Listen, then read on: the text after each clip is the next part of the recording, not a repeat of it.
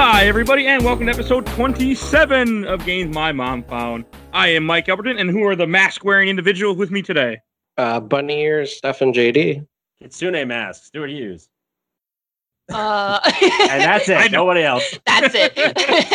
And our special guest. Hi, I'm Helena. We do this on every episode. I don't ever say anything to the guys beforehand. We just go it randomly. I do it to everyone that guests on the show, too. So yeah, it's great because Steph and I have gotten somewhat used to it, so we can think quickly about what we're going to say, but then we never tell any of the guests, and so they're always part of the fun. Oh. I told you a little random. That's all right. Started the show crapping my pants. I'm happy to go in that way, honestly. That's how we do it here. All right, and before we get too far, I want to give a quick shout out to another podcast called All Too Real 2. It's a fun look at the weird world of pop culture, including reviews of direct-to-video sequels and random topics, all done in hilarious fashion by the hosts, Matt and Mike. He's pretty cool guys. If you get a chance, please take a listen to his podcast. And I think I will introduce the game that we're playing this week, since this was my pick. We are playing the Legend of Zelda Majora's Mask, probably the most underrated Zelda game, I think. Yes. It's got a much bigger following now than it did when it came out, I'll say. Yeah, I'll agree. It's still one of the ones that I feel like a lot of people are torn between, or people haven't played but know of it. It's definitely the most divisive. Yeah, that's for sure. Well, I don't know. Maybe Twilight Princess is the most divisive now, but I love Twilight Princess. But Zelda 2. You think so? I always thought that Skyward Sword was the really divisive one. Yeah. Skyward Sword, I'd see Skyward Sword. I used to think it was divisive, and now I just think that nobody played it because nobody wanted to get a Wii U to get to play it. It was on Wii, but it was I don't also want to on wiggle. Wii, yeah, I don't want to wiggle. Pretty linear. Play it, so I won't play it.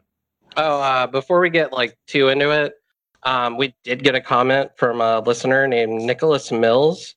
And I apologize that I didn't read this sooner because this is all the way going back to our Blood Omen episode. But he told us to look up Blood Omnicide, and it's a 3D remake of Blood Omen, to which I did look up, and thank you for mentioning that because it was awesome. It only took us 7 weeks to get to that, or 9, or we just 8 get weeks, something so many comments. It's it's like about 10, I think, altogether. But hey. First, I want to ask, anyone have any memories of this game before I picked it for the show? Yes. Like some weeks and no one has nothing. Not this week. No, this is by far my favorite Zelda game of all time. I did not know that going into this. Oh, wow.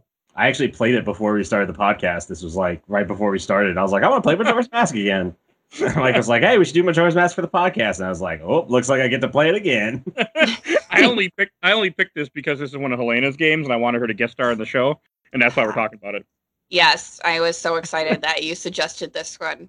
Majora's Mask is my all-time favorite Zelda game, possibly my favorite game of all time of any game. So wow, I'm impressive. Stoked. Yes. That's a high praise, definitely. My favorite game, not this one. But my favorite game is Chrono Trigger, as I talk about a lot in the show.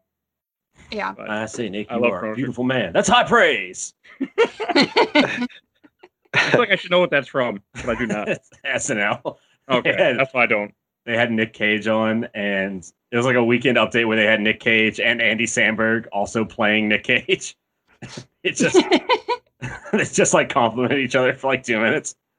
Oh, what version did you guys all play of this game? I played the 3DS version. Yeah. I played the N64 as a kid with the gold cartridge, and then 3DS this time around. Okay. I played the version on my collector's edition disc, which is the one reason I will never throw out my GameCube. I have the Zelda's collector's edition with every game up to a Wind Waker demo. Yep. That's so awesome. I played the gold cartridge originally, and this time my lovely boyfriend downloaded it for me online. So we used an emulator, and therefore I have no idea what version I played. 64, probably. Okay. Probably, yeah. Because it's really just a 64 and then the 3DS remake, which is better. Yeah, there are subtle differences. Like Stuart playing it on the GameCube, that one's actually supposed to be the laggiest one that crashes a lot. So I don't know if that crashed on you, Stu. I've never had any issues with my GameCube, so. Okay. And and the 3DS version changes a couple things, like the bosses now have eyes attached to them that are their weak spots instead of just damaging them. Like Odawa, you could just shoot whatever does damage at him and he would get hurt. And now you have to stun lock him before you can open up the eye. I don't even remember him having an eye, but then it's been like 2 weeks. So maybe you played the different version then. He probably did. I just wasn't paying attention. So then I must have played the 64 version online because I actually just defeated Odwalla earlier today. And he did not have any eyes, but I was very delighted by how easy he was to defeat. Yeah, he was. Yeah. One of the big themes about this game that is different than all other Zelda games. One is a direct sequel to Ocarina of Time. Oh, and I should say there's going to be spoilers for Zelda Majora's Mask before I go any farther. Obviously, because that's what the show is. Normally, lately, we haven't needed to say that because the games we've been playing didn't matter, but this one, I guess, it does matter. I mean, if you haven't played Majora's Mask at this point, what's wrong with you? I hadn't played it until this show. And I had the original N64 Gold cartridge. I got it in 2000 for my birthday for Christmas. What's wrong with it? But I beat Odawa, and then I just did not enjoy the whole time thing, and I was like, oh, I'm done. Never played it again. Oh my god. Yeah. There's so much judgment right now. I hated this game up until recently. I thought it was a bullshit Zelda game for a very long time. You're a bullshit Zelda game. To give Mike credit, this is probably in a lot of aspects, this probably is the hardest Zelda game. Yeah, that's fair. That's fair. Well, I didn't like the whole time thing. Like, this game all revolves around 3 days where different events happen on each day. And when you do a dungeon, you have three days to go through the dungeon, get what you need, and get out of there. And I didn't like time limits, especially back then. So, well, I think it's kind of a tribute to Nintendo's taking on of doing a sequel to Ocarina at 9 months after. Ocarina. What? Whatever. What is this? 9 months. The ongoing 9 months after. argument. Oh my god. It's Ocarina. It's okay. The ongoing argument. Yeah. But this game was made in 9 months, and there are some reused assets. But ultimately, the reason there's a 3-day the reason there's a 3-day limit is because they could construct certain events that the characters, they wouldn't really have to do much. They could just do the same thing in that 3 days, as opposed to like. It's essentially forcing New Game Plus, which is a really interesting concept. Yeah, and it's very immersive. It doesn't break your immersion at all, which is great. So you're stuck in to continue what Mike said, you're stuck in Termina, which is it's like a parallel world to Hyrule that's constantly in a 3-day loop where the moon crashes into the planet and destroys everything, and then it kind of starts over again. And you just get thrown into that mix and have to figure out what's going on and stop the moon from crashing into the planet and kind of like solve this time paradox that's going on. Although none of that is really explained. It's just the moon's going to crash. Stop it. And it's all about, because the Skull Kid, who's the one in the first game who you play Saria song for, which I can hear in my head at the moment, and he come back in this game, but this game he has a couple fairies with him for some reason, and he steals the Majora's Mask from the masked salesman, who is still creepy as hell, by the way, in this game. Yes. Like, I've been posting a screenshot off and on, which I'm going to save. I'm going to keep in my phone of him just choking Link when you first find out that the mask. He just starts choking him. Be like, "What did you do?" It's like the Homer Simpson joke. Wow. It's great. It was this game. It's a great little, because you get introduced to Skull Kid first. The first character you come across is Skull Kid and Tattletale, who's Tattle and Tail, who are the two fairies with him, and he takes Navi and flees, and Tattle gets left behind. Do you mean Epona? Yeah. I think he just renamed the horse. No, Navi disappears, right? Because you start the game. She does not. But Link, he's flashing back, and it's talking about how he went into the woods after he lost his friend, and then it plays the little chime of her flying away. Yeah. So he's looking for Navi or Navi. And it's Navi, Stuart. I always said Navi, but then somebody told me that it's Navi because it's navigation. Oh my god. It does make sense, but I'm still gonna say Navi. And not Epona. So y'all are stupid too. Epona. I never said Epona, and this is years pronouncing made up words wrong. Yep. It's Epna. Epona. What? No, I was just joking. It's Okay, not. I was like, I'm like, what the hell? It's Epona. It's technically supposed to be Epona. But everyone says Epona. But that's fine. It doesn't matter. Because it's not like Link is constantly yelling or anything. It's like he's just no typical talking. silent protagonist. Ha. Except maybe in the new game. Yeah. In my game, Every time. there was no sound. So you know. God damn it, Mike. I It's played- Legend of Zelda, Mike. It's like The not music only was is it only like on- the most recognizable video game soundtrack, it's Majora's Mask. It's like the best out of all of them. I would have it on every so often, but most of the time it ended up off. I never play the sound in most of my games. I just turn it off. I've just had the soundtrack on my phone. I've been listening to it all week. Yeah, I don't think I really had. I had it on a few times, but not normally. But that's because I was kind of playing this game a lot of randomly places when I could. I just pull up my DS, so that might have been part of it. Smart. I got all the Zelda reorchestrated discs. So I don't like. I'm not a big music guy in games. There's only one game that we have not done on the show yet where I will listen to every single song in that game nonstop. But that's Chrono Trigger. see, I'm not a huge music guy either, but it's fucking Majora's Mask, Mike. I don't know. Honestly, I mean, though, the sound effects. Yeah. I think I actually might have turned off the music and just had sound effects. But you know, I'm Mike, not- I will fight you. I'm sorry, monster.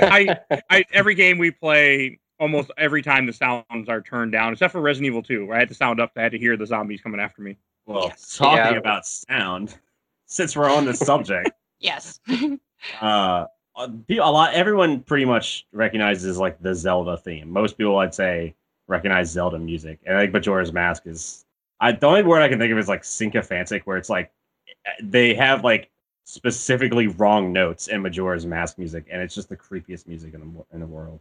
I love Majora's Mask orchestrated, but if I'm like occasionally I'll drive at night and I'll be driving somewhere at like midnight or 1 a.m. and it'll get all foggy and I'll have Majora's Mask on. I'm like, I should listen to something else. Maybe I should have some Wind Waker on. It's a little too creepy.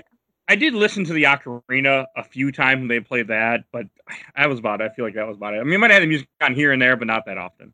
I remember certain things. I have the Song of Time stuck in my head, but That's so interesting because it's such a music-heavy game. I mean, Ocarina of Time too. The name is Ocarina. Like the music is such a big part of it, and all of the different masks having different instruments. And I don't know if you unlock the one sequence that it's in the milk bar where you can play as Like all the every different character. characters. Yes, I and love the it. new bossa wave. That I love that song. I did that. Amazing piece. So Yeah. good. I did listen to that, but I didn't care. I did listen to it. What was everyone's favorite instrument? This is probably a good question. What was everyone's That's a favorite? good question. Ocarina. Your vote doesn't count. Okay, I'll take that. I think mine was the horns for Interesting. Deku. For the Deku. Is it Deku or Deku? I've always said Deku. Deku. Deku. Oh, well, I failed. Everything you know is wrong. Mike. That seems to be accurate. Just jump in and be like, anyway, I really love playing as Zelda in this game. I almost introduced us as who are the Zeldas with me today, but I didn't go that route. But I almost did. My favorite was absolutely the guitar. I always thought the guitar was I thought playing as a Zora was the coolest shit in the world as a kid. Mm-hmm. Since you brought that up, that scene is one of the most depressing scenes in this game. Oh yeah. You find the body in the water. You go and push the Zora out of the water. Get him up to land. He dies. You play a song. He dies. You He take doesn't his just face. die. He like gives you like a 10-minute monologue about how like he loves his bandmate and he's never gonna see her again, and all he wants to do is play her a song one last time. And that's how he gives you the guitar. And he's like, fulfill my wish for me. And then he dies. He's a And then you- poet. And he gives you Put his on face. his face. You Yeah. wear his face. God, the first time I saw that as a kid, when you put on, I never saw the Zora part. I never got that far. But when you put on the Deku face, oh my God, I was just like, what the? Oh, it's I terrifying. feel- Like this whole game is creepy and disturbing and weird, and I love it. Every time you put on a Mhm. mask, it looks like it's actively hurting Link. Like it's just so painful. I hate it. I skip every cutscene when you do that. After I can, I will not watch those cutscenes because they creep me out. Even when you play the Song of Time and you go back to the first day, that always freaked me out. Where you're just falling through like the white vortex with the clocks, and it's Yeah. just Link like falling forever. That's something about that was like so intense to me as a kid. It's like, This whole game. I mean, it's all about depression and death, which I want to get into later once we talk more about it. But I mean, the land is called Termina. Like it's just nothing but endings. You and know, death and that didn't stupidity. click till just now.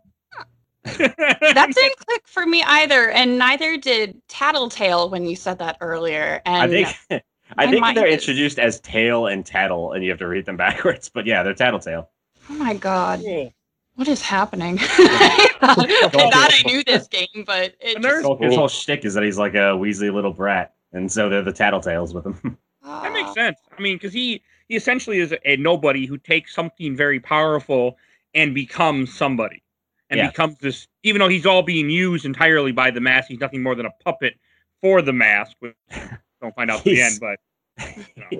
He's parallel universe Naruto, which is a thing they actually do in Naruto. They have, instead of Naruto, it's Mimna, and he's like evil Naruto who left the village as a kid and still got his powers, and so he just started like abusing them and terrorizing the village. And that's exactly what Skull Kid is.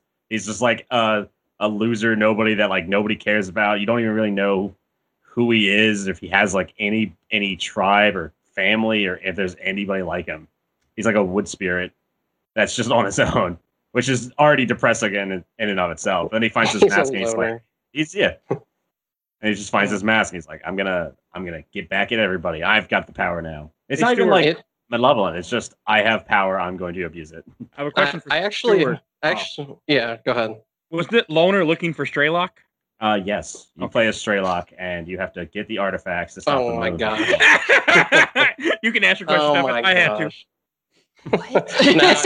Don't It's a reference to a whole nother game, whole nother episode we I did. was gonna say, I feel like I'm having a strong. I don't. It's nothing to do with this game. Yeah, no, the whole mask situation actually reminded me of that Goosebumps episode where she puts on the scary mask and it like starts to take her over and she can't take it off. Yeah, Goosebumps. Sorry I brought that up. I actually apologize for that. Yeah, Goosebumps is It great. fits the game more than my joke did. Best Goosebumps episode is the one where they have the monsters in the basement and they're running from them the entire episode. And at the end, they find out that they're like their uncle and aunt that are vampires. Okay. I haven't seen that one. It might be. I don't know if that's Goosebumps or Alone in the Dark, but it's one of the two. If only we had the power of the internet, Only. which we do. But when the game, but it'll be just for me. I'll start talking. When the game starts out, and you after Termina, and you do go to this game's a little different. You only go to 4 dungeons essentially within the 3-day cycle. Like the first one you go to is everything with Deku Link, which I also thought was kind of really depressing too, because you don't even find out right away that the mask he's wearing from the Deku, you don't get it from a dead guy or anything. You just turn into a Deku. Is apparently somebody, if I remember correctly, somebody's son went missing, and turns out that you're the son. It's the butler's son. Okay. Mhm. Yes. Man, I love that storyline. I actually just watched a YouTube video where some players tried to see if they could trick the game essentially and get back into the dungeon where the son's dead corpsey body was and play the Song of Healing, and that maybe there was something that the programmers had like originally put in and just hadn't followed through where they could actually heal the son. Unfortunately, that didn't happen. They reached out to Nintendo to ask about if they were going to develop that storyline at all and got nothing back. So it remains a mystery, but you can actually see the butler weeping over his dead son corpse at the end of the game. Oh, that's weird. That's so dark. Cool, but I did not know that. I think not having that go anywhere also kind of fits this universe too, because even I mean, you get that journal. You're like your day planner essentially. The Bomber's Journal. You get the Bomber's Journal, which is already a great little mini quest to get that, where you have to chase the kids around in order. I love that. I did not like that. I actually have something to say about that. You actually don't have to do any of that. No, you don't. I love that. Yeah, one of the cool things about Majora's Mask that people took a while to figure out is that basically the first 3 days you're there as the Deku, you're trying to become Link again, and you have to go to the clock tower to confront the Skull Kid. And to get up in there, it requires you to be able to get on this ledge when the door opens at the stroke of midnight on the 3rd day. But if you face the camera at the right angle and you do a backwards jump, you can just get up there without having to do anything at all. Yeah. Also, speedrunners do. I thought you were gonna say. I thought you were gonna say you could just tell the kid the password after you know it, because that's also something you can do. Like, you don't have to do that mini quest over and over again. You can just go to the kid and give him the password. Yeah. And he's like, "How the hell did you know that?" Well, you must be cool if you know that password.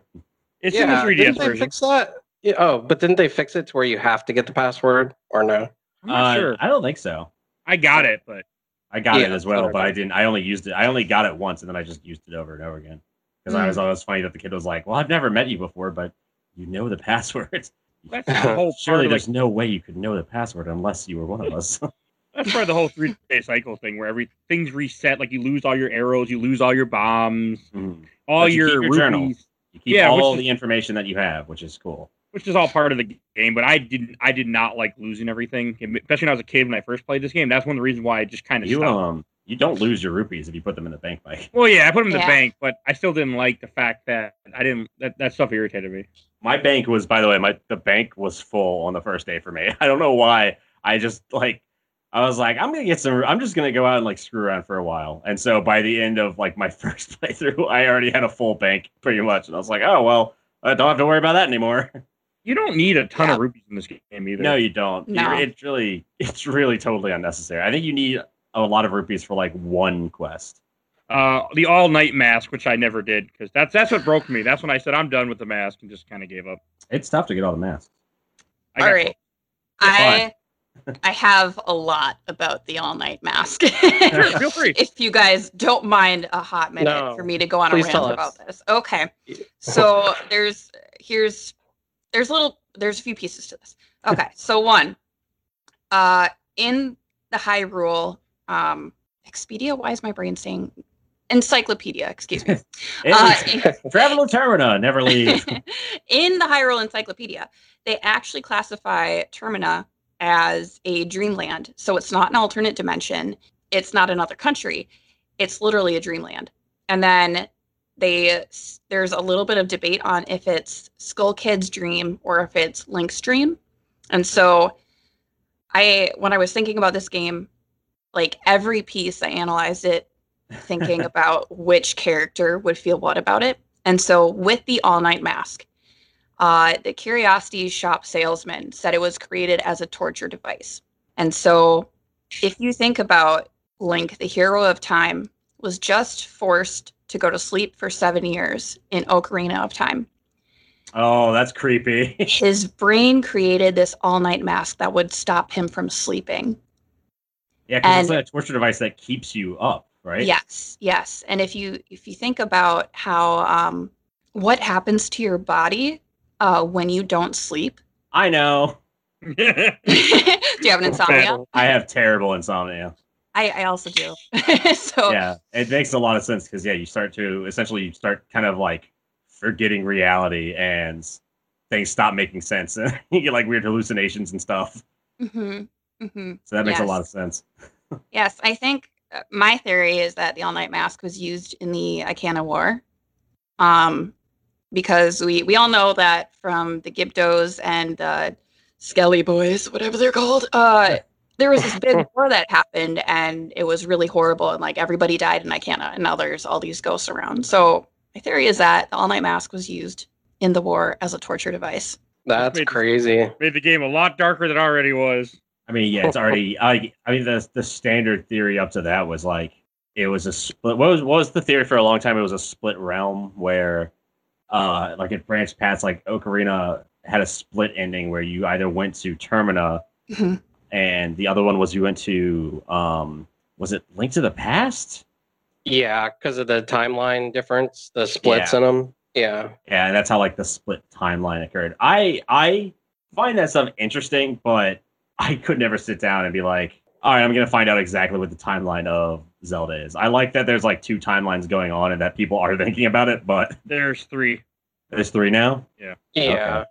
And it is interesting in the way that like when Link does lose and Ganon triumphs, the fallout of like what happens like leading into Wind Waker, how they're underwater and everything. I mean, like little things like that are kind of cool in the timeline, but overall nobody needed it. I do like that though, because it says like you don't really get a sense of like what would happen if Ganon won, aside from like shit's not great. Like, it doesn't really explain. I love that it doesn't explain how, but like in Ocarina of Time, when you go to sleep and like Ganon's just been ruling Hyrule for 7 years.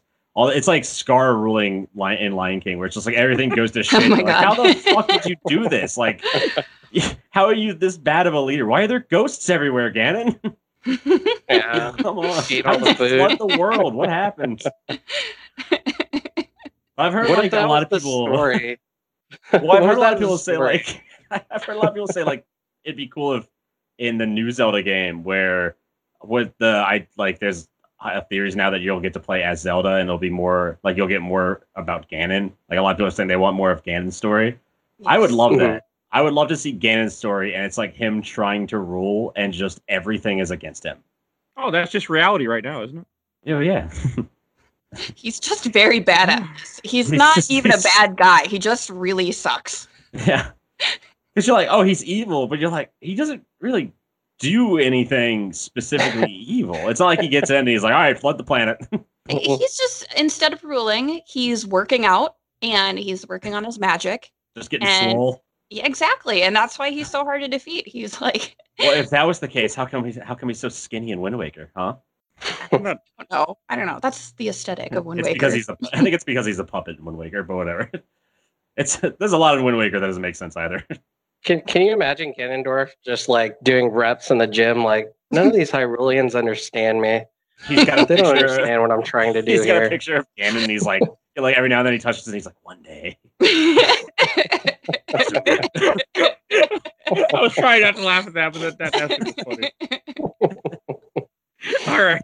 I never heard, or I didn't even think about that whole idea of this being a dream. I mean, I always thought it wasn't like he just went to another country or somewhere away from after Ocarina Time.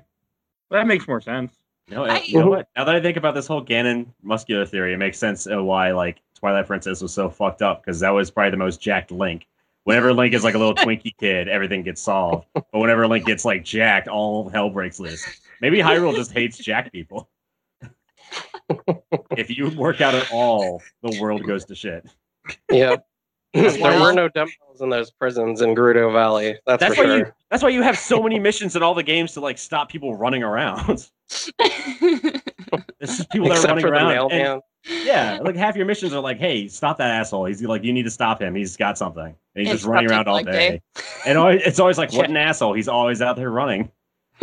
Look at Wind Waker. And look how lazy everybody was in Wind Waker. It was the perfect game. They're surrounded by water. It's surrounded by water. Like Surrounded by water. Link is introduced in Wind Waker by just being passed out up in a crow's nest. It's just like can't be bothered to even sit up when his sister comes and gets him. He's the hero. All right, George Matt. You were saying something, Helena? I don't. What was I have no idea. Day? Oh, okay. So if you think about the dream theory from, oh my God, I blinked. Okay, if you think about the dream theory from Skull Kid's perception, that could be an explanation why the world is so fucked up because he was stuck in the Lost Woods his whole life. He doesn't know anything about anything. So his brain is just like, I'm going to make up shit and fill in the gaps. And that's why nothing makes sense. Because I think if it was Skull Kid's dream, like everyone would worship him though. Like true. I would say it's Link's stream. I'm buying into this theory a lot now. I think it's Link's stream. And I think the reason the world is so fucked up is because Zelda's not there and she's the wisdom aspect of the Triforce. And you need wisdom to have a functioning world. That's fucking deep. Yeah, so without wisdom and without wisdom and power, all you have is courage. Yeah, all you have is courage. And like everyone's completely nonplussed by the idea that there's like morbid death everywhere because they're all so fucking brave, but they ain't got no wisdom. They ain't got no power. I don't know if anyone creating this game was thinking that point, but that is a good point though, an idea because I usually don't buy into those theories, and now I'm totally on board. Yeah. Yes, I just keep thinking of the guy from the History Channel, Aliens. Speaking of aliens, there are aliens in this game. Yeah, that was the weirdest part of the game for me. I was like, everything else, in Zelda rules kind of makes sense, but the aliens were totally. I was not expecting that. Aliens trying to steal cows. Well, everyone talks about the aliens. People don't talk about the moon people, which are also technically aliens. But people don't. kids on the moon in the end, or Yeah, the little kids on the moon that wear the masks and stuff. Oh, I they're didn't also they might be like moon spirits or something, but they're still spirits on the moon. I'd say that's equally as weird as aliens abducting cows. You're not wrong, but also what?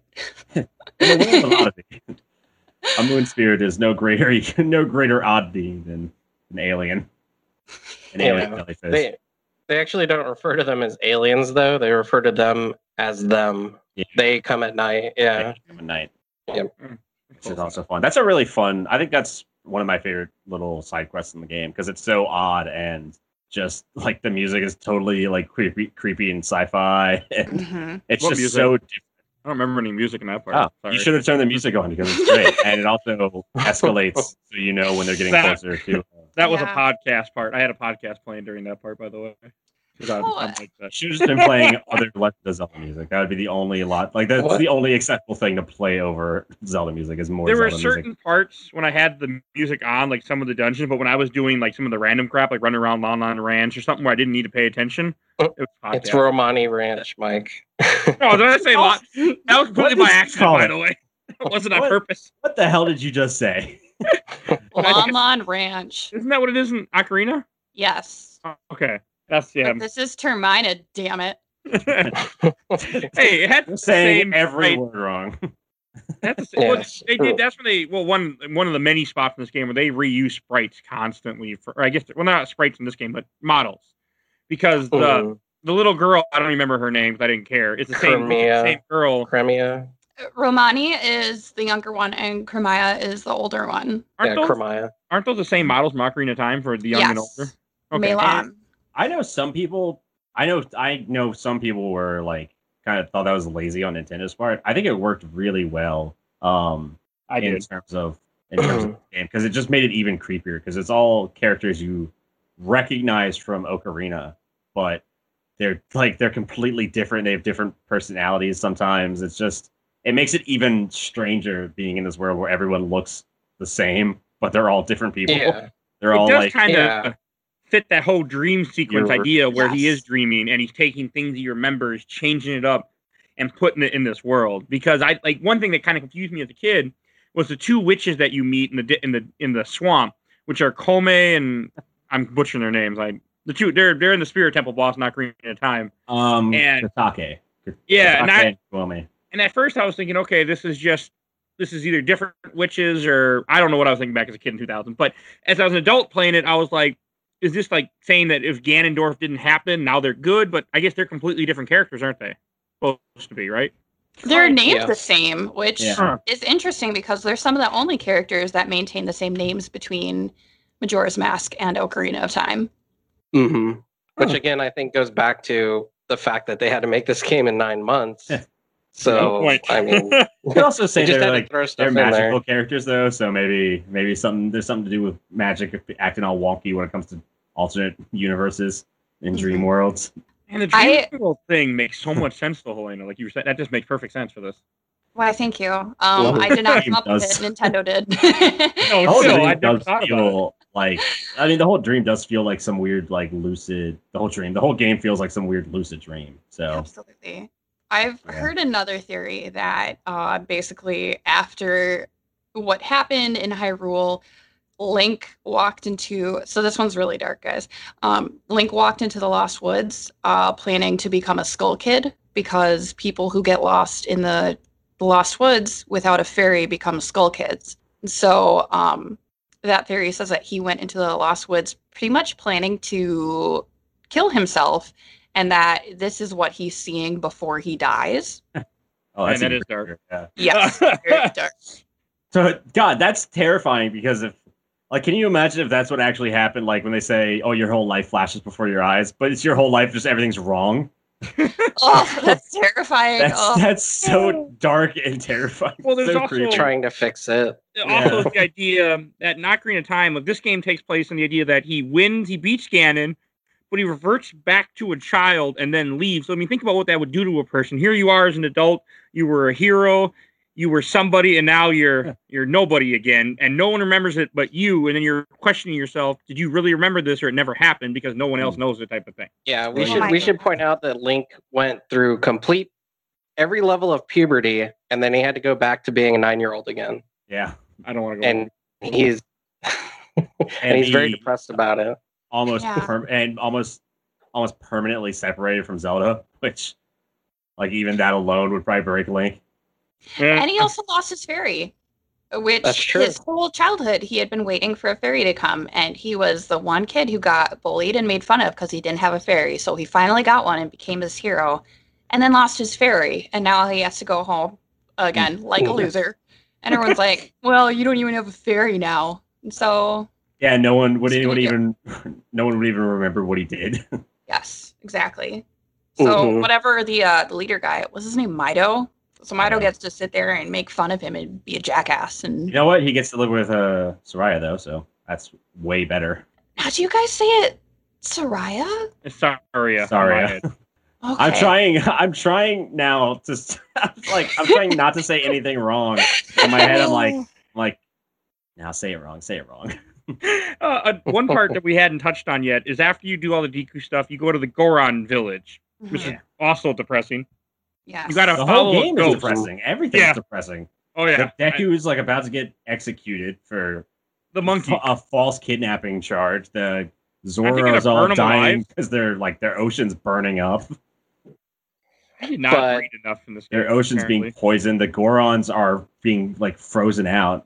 Yeah. See, I don't remember the Zora part because I wasn't reading. I was listening to podcasts. The only people who are doing well.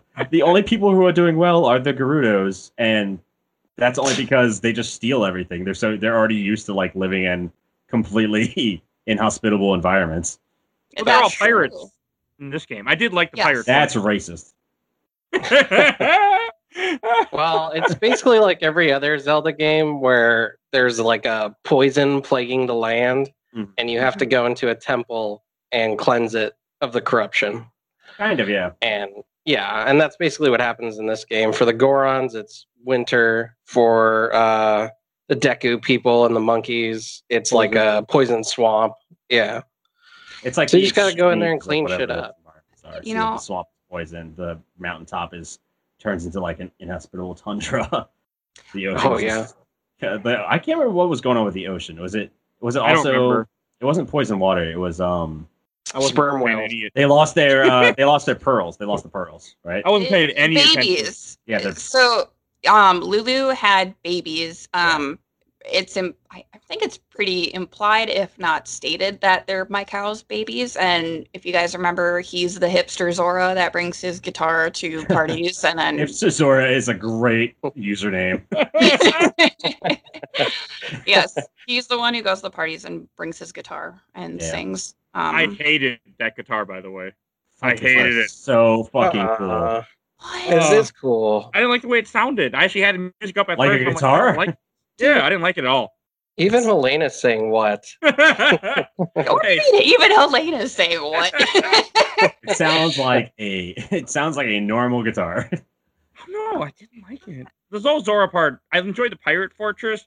I didn't enjoy collecting the eggs though. I thought that was tedious, but that's because I didn't have enough bottles to do it efficiently. Well, you can kill the eels, right? Yeah, I killed them all just to get the bottle from the seahorse thing. Yeah, I kill all the eels and then I just mop up. So I have a very, very deep fear of deep water. So the really fucked me up. Yeah, I can't play games like Stranded Deep and stuff, like all those indie games where you're just out in the ocean and there's a shark or something. That shit freaks me out. And I live next to the beach too, so it's even worse. That makes more sense, probably. Probably, yeah. I've been in open water and I know I don't like it. I won't go in open water.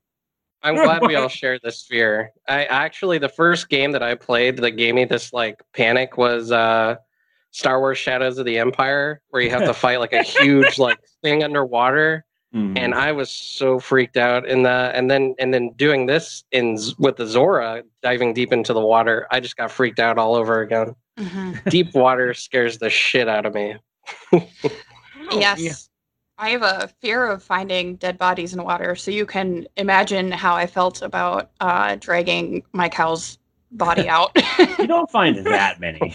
It happens, though, and it's really gross. Okay, I'm going to stop myself now. Sorry. Where the show goes.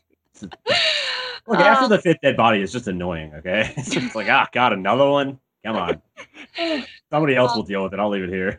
So circling back to Lulu and the Zora predicament. The Zora predicament. Yes, Lulu gives birth to these little baby fish eggs, and then they get stolen by the pirates. And she had brought them to the observatory to check out, and then she lost her voice and went back home and basically fell into depression. And that's right, yeah. Yes. And when you see her, she just looks so fucking sad. And she says that she had the amount of eggs, or she had eggs to remind her of her mom, who was a famous singer before her. And the amount of eggs she had is actually the amount of notes in the song. Yeah. Yes, that her mom used to sing to her. So that's very interesting. Yeah, because the eggs actually like make the notes for you to play, which is always really cool. Mm-hmm. I found that strange. I think that's probably that part is so. The whole Great Bay just feels so lonely because I'm trying to think like the main people you come across at this point. This is after you do the Deku Temple where it's filled with all the Deku scrubs, and you're trying to save the Dekus are the bad guys in this, and you're trying to save monkeys, essentially. And then after that, you go to the Gorons, and they've got like their whole they're just scattered around the mountain. There's like a whole village up there, and then you go to the Zoras, and you like for the most part. You're only coming across Zoras by themselves. Like Lulu's just sitting out on the back, I guess, patio of this giant coral reef, just by herself, and it just feels so alone. It's like, oh God, yeah, that part's rough. I didn't like that part. I also was around that point. I think I was paying attention less to like what was going on in the story and just enjoying the gameplay at that point, which is weird for me. But yeah, because I didn't pay attention to anything that was going on in the Termina Bay. I'm noticing Great Bay. How much of the side quests did everyone do? I haven't 100%ed it, but I think the only thing that I didn't do all the way were collecting the little fairies in all of the dungeons because that was really obnoxious. Yeah, it is. Good, you get such good buffs for that, though. Really? I did 3 of the 4. You get. I think they all do different things. I think 2 of them increase your health. One of them, they all increase your magic. Magic. One is magic meter. One is spin slash. That's right. One gives you half damage on your heart, and one gives you the Great Fairy Sword. So since you brought up the fairies, I did want to say that when I was a kid, those things creeped me out for some reason. The really Great Fairies or the regular they creep me out. The Great Fairies.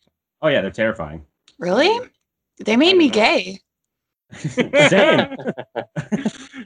I did not like those fairies. What is my cat doing? There's actually a very fun fact about that. There's an easy way to break the walls when you enter the fairy fountain. And in the game, when you enter the fairy fountain, unbeknownst to the player, outside of the fairy fountain walls that you're in, are the other 5 fairy fountains or 3 or 4. Yeah, so they're all just room. Yeah, they're all in the same room connected. So if you break the wall, you can just go to all of them and not have to do any of the side mission for it. It's also a really easy way to fast travel around. I did not know that as well. Yeah. Oh my God. Yeah, that's wild. I did 3 of the 4. I just didn't care about the Great Fairy Sword in the final dungeon because I'm just like, I'm done. But I get to that point with games, especially now with the show, where I get to a point where I'm just like, I need to beat this and I need to move on. And that's just kind of me in a nutshell. I 100% the game because I love the shit out of this game.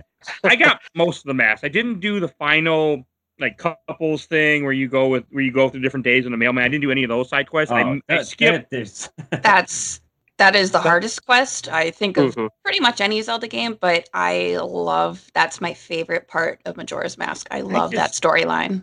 I know of it. I didn't want to do it. I was getting kind of... Is that the one that's super... I'm trying to remember now, because you have to get the Kitsune, the Keaton mask off the kid, and it's like, there's a bunch of side quests in this game for our listeners, where you have to get, like, usually the masks or items and stuff like that. It's all in your journal. And then there's one quest where it's like probably like 5 different subquests all intertwined together, and you have to do it in parts, and it's so difficult, but it's also so rewarding. Yes, and if you do anything wrong, you can. So that's the wild thing. If you take any turn off of the path that brings you to that couple's mask at the end, you can get other stuff. So it's hard too, because you're like, do I stick this out? Yeah. Do I stick this out the 3 days, or do I, give up and go get the other shit? There's also tons of heart pieces in this game. Like in any Zelda game, I don't go after that many heart pieces because I don't like to. And this game, since it had so few, but only has 4 bosses, you really don't get a lot of hearts. Like it expects you to go after heart pieces, which I didn't do. Mm-hmm. But it's very side mission heavy, for sure. Which I think turned me off as a kid too. I use a guide for this game. I like that 100%.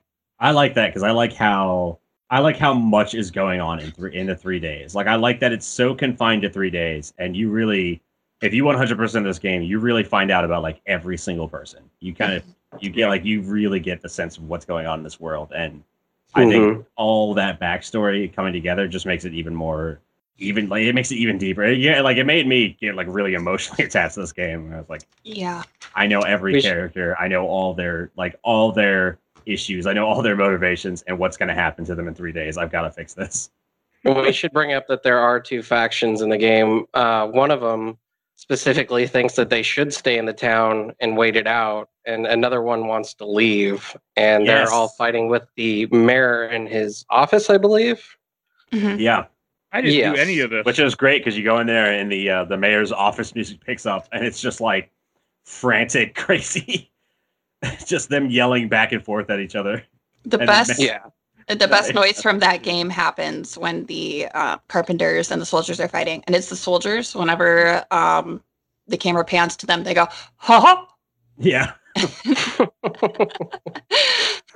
It cracks me up every time. I love the noises in this game. Just every time somebody talks, like, yes. I did not know anything about the factions in this game because I never went in the mayor's place at all. Oh yeah, I mean, there's a shitload of factions in this game. Really, if you break it down, I also didn't talk to anybody. That wasn't part of like what I had to, as the guide said. I just when I play a lot of games, I just follow whatever the guide tells me to in style. In games like this, where you give me a time limit, I get very stressful. So I just go through what the guide says. I don't even same thing with survival horror. I play survival horror room by room with a guide. I don't even ever mess around. I'm gonna pick you up on that, Mike, because I know a lot of people will say that the thing that puts them off of this game is the time limit. That's why I never played it as a kid. That's what stopped me, and that's what it took 19 years for me to finally play this game and beat this game because of that time limit. Just what I'll say to that though is that it's not a time limit; it's infinite retries.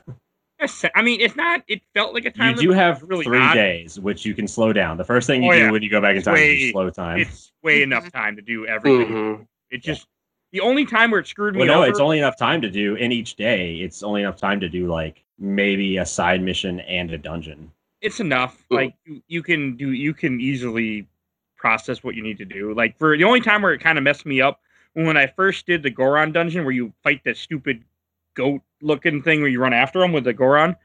And I killed him, but I killed him on the second day, so I couldn't do... Goat? The goat-looking thing, his name is Goat. He looks like a bull. I hated him. He's definitely a bull, Mike. But I killed him on the second day, and I couldn't get the sword right away.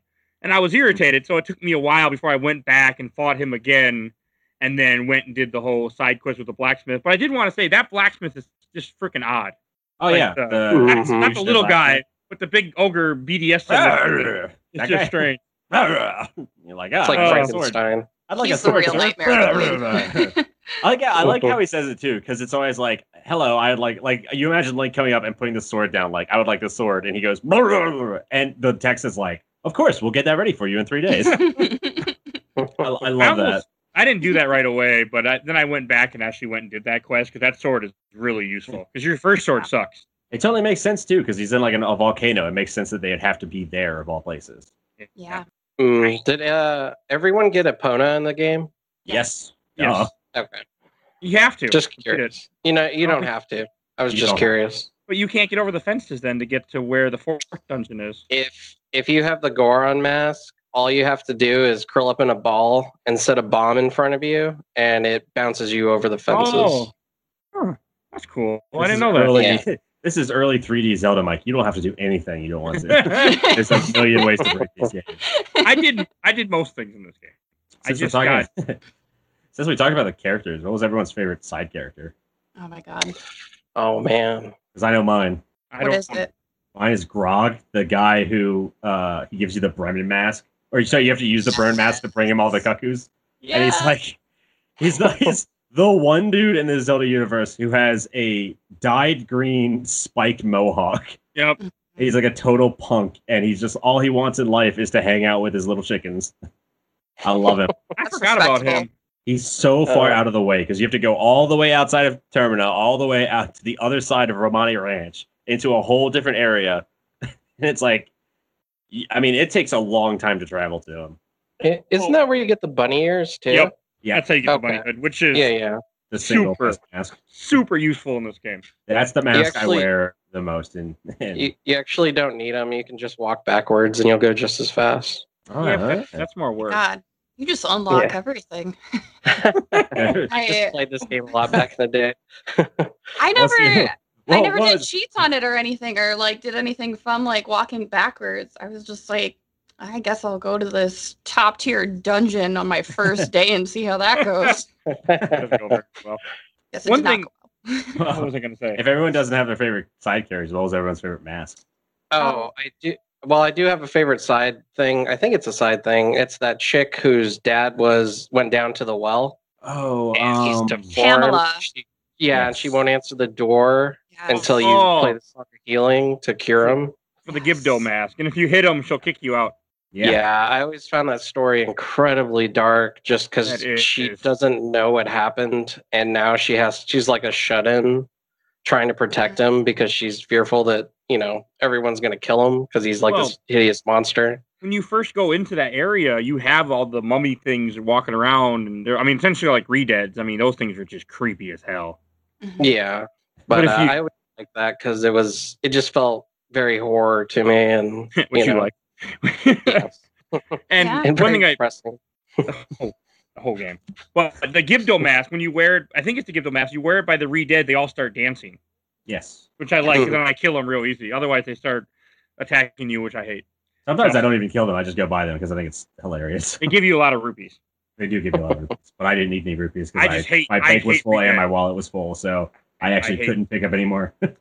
I hate What them. a humble brag. I was loaded all the time. I didn't actually need any more We've money. talked about this in every game. Every game I played, the one thing I am great at in any video game is resource management, to the point that any game I will end with like another extra $100,000 than Mike and Stefan. Every When we single, Too play- much Resident Evil, Stuart. it's too much. Well, like I said, when we were talking about Golden Stun, I was like, I found a way that I didn't have to use any healing item whatsoever, and I could sell them all. And so I ended the game with like 1 million gold.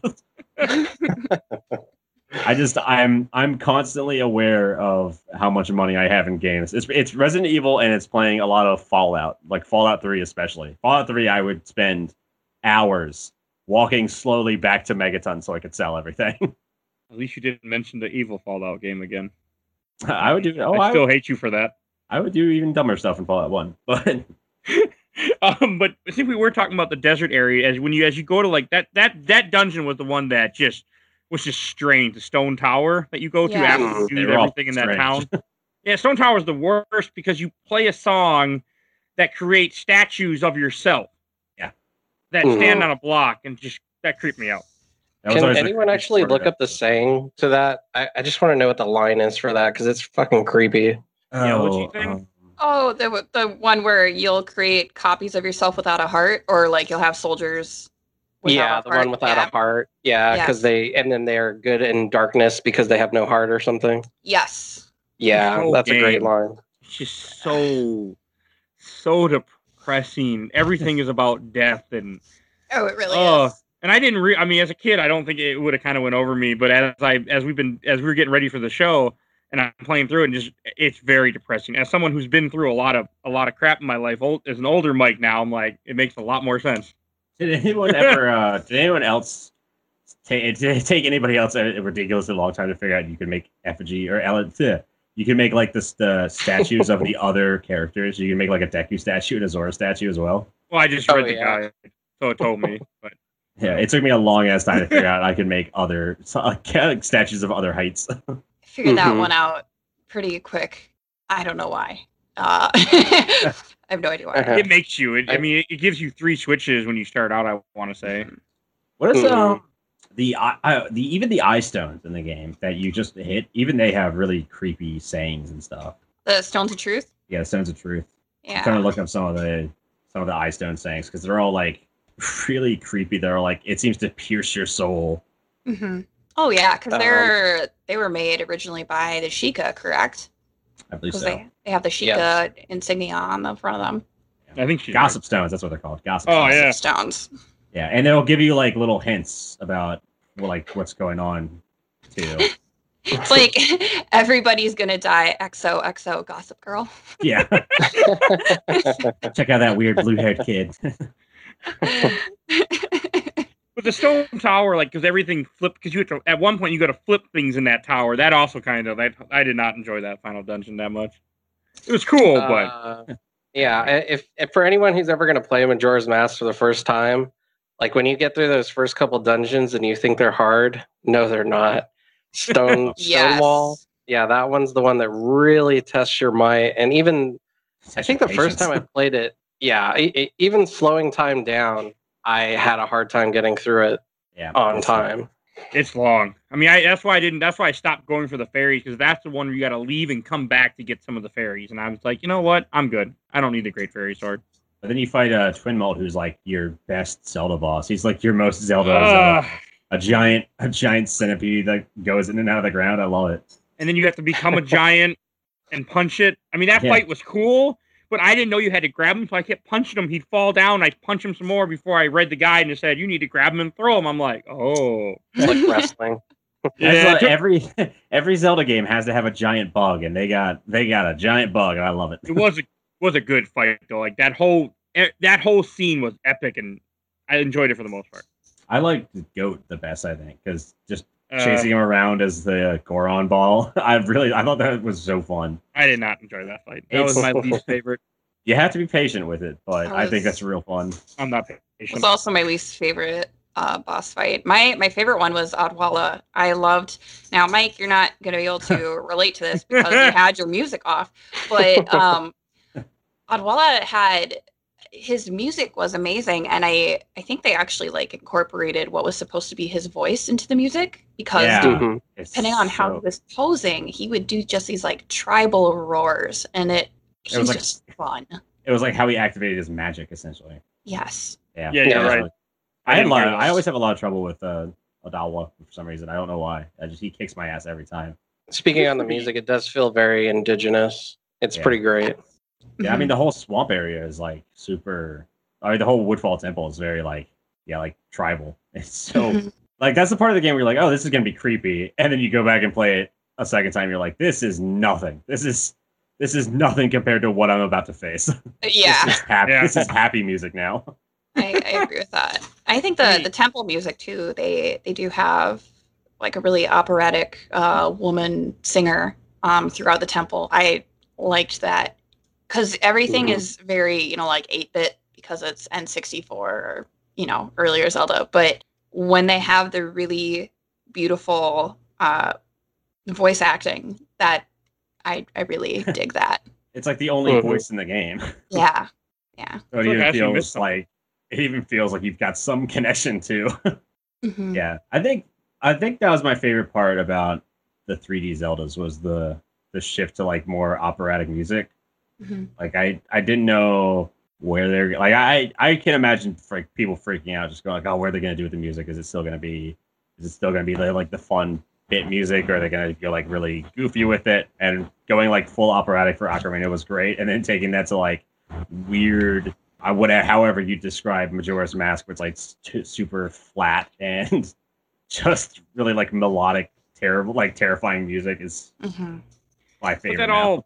That all fits the whole depressing, warped idea, which I feel like that's because I never thought about it until it was brought up earlier in the show. But the whole idea, that fits everything with it. Like, because I know I couldn't find this. I Googled this before the show.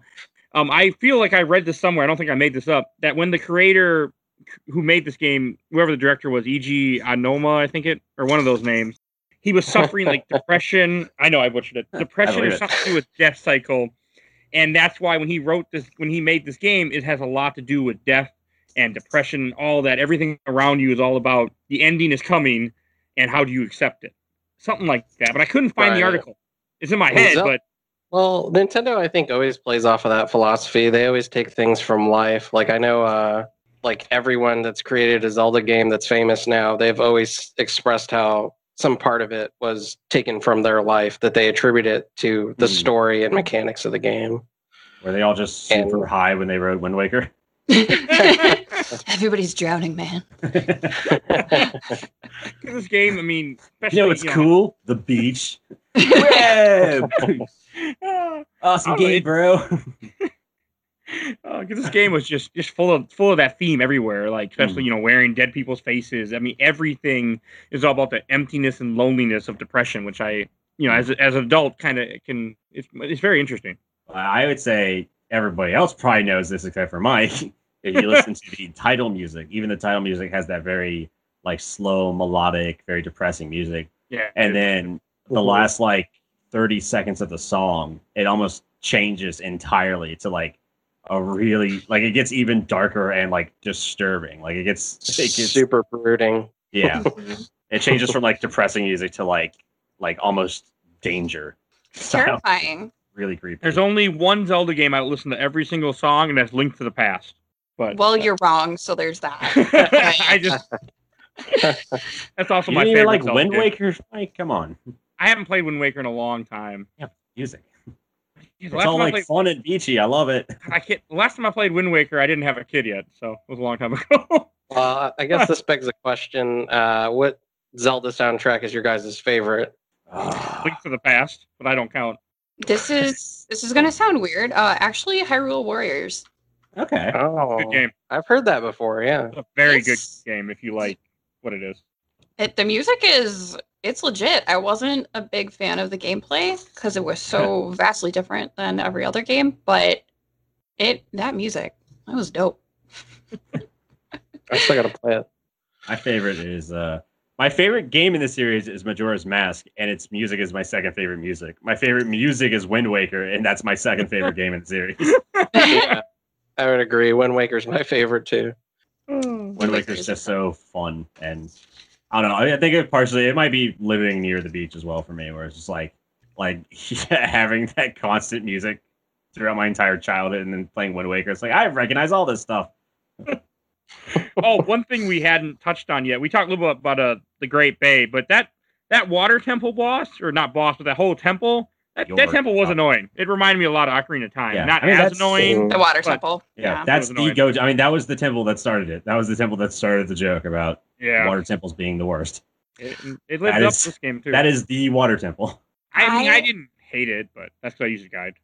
So I hated the Snowhead temple. That was my least favorite. But the hardest part about the Snowhead is getting past the fucking Goron. I thought, because I spent so long trying to get like close to him, forgetting that you had to put him to sleep. Which is also just weird. Yeah, I like spent so long trying to get up past him because you can get past him on the bridge if you time it exactly right. And so I probably spent like 2 hours doing that before I was like, fuck it. Oh yeah, I need music. God damn it. I hate everything. Just getting blown off over and over and over again. It's the dark part about that too is that's where oh god, what's his name? The dead Goron one. Dorman? Is it? That sounds right. I'm looking at it right now. Oh, thank you.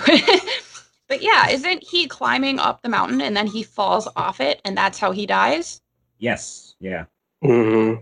So you're like following on this dead guy's footsteps up this mountain where you could fall off and die, which as a kid, like I didn't really process that. But now knowing about falling deaths, I'm like, oh, wow, that's really awful. That's a terrible way to go. Darmani the Third. Darmani.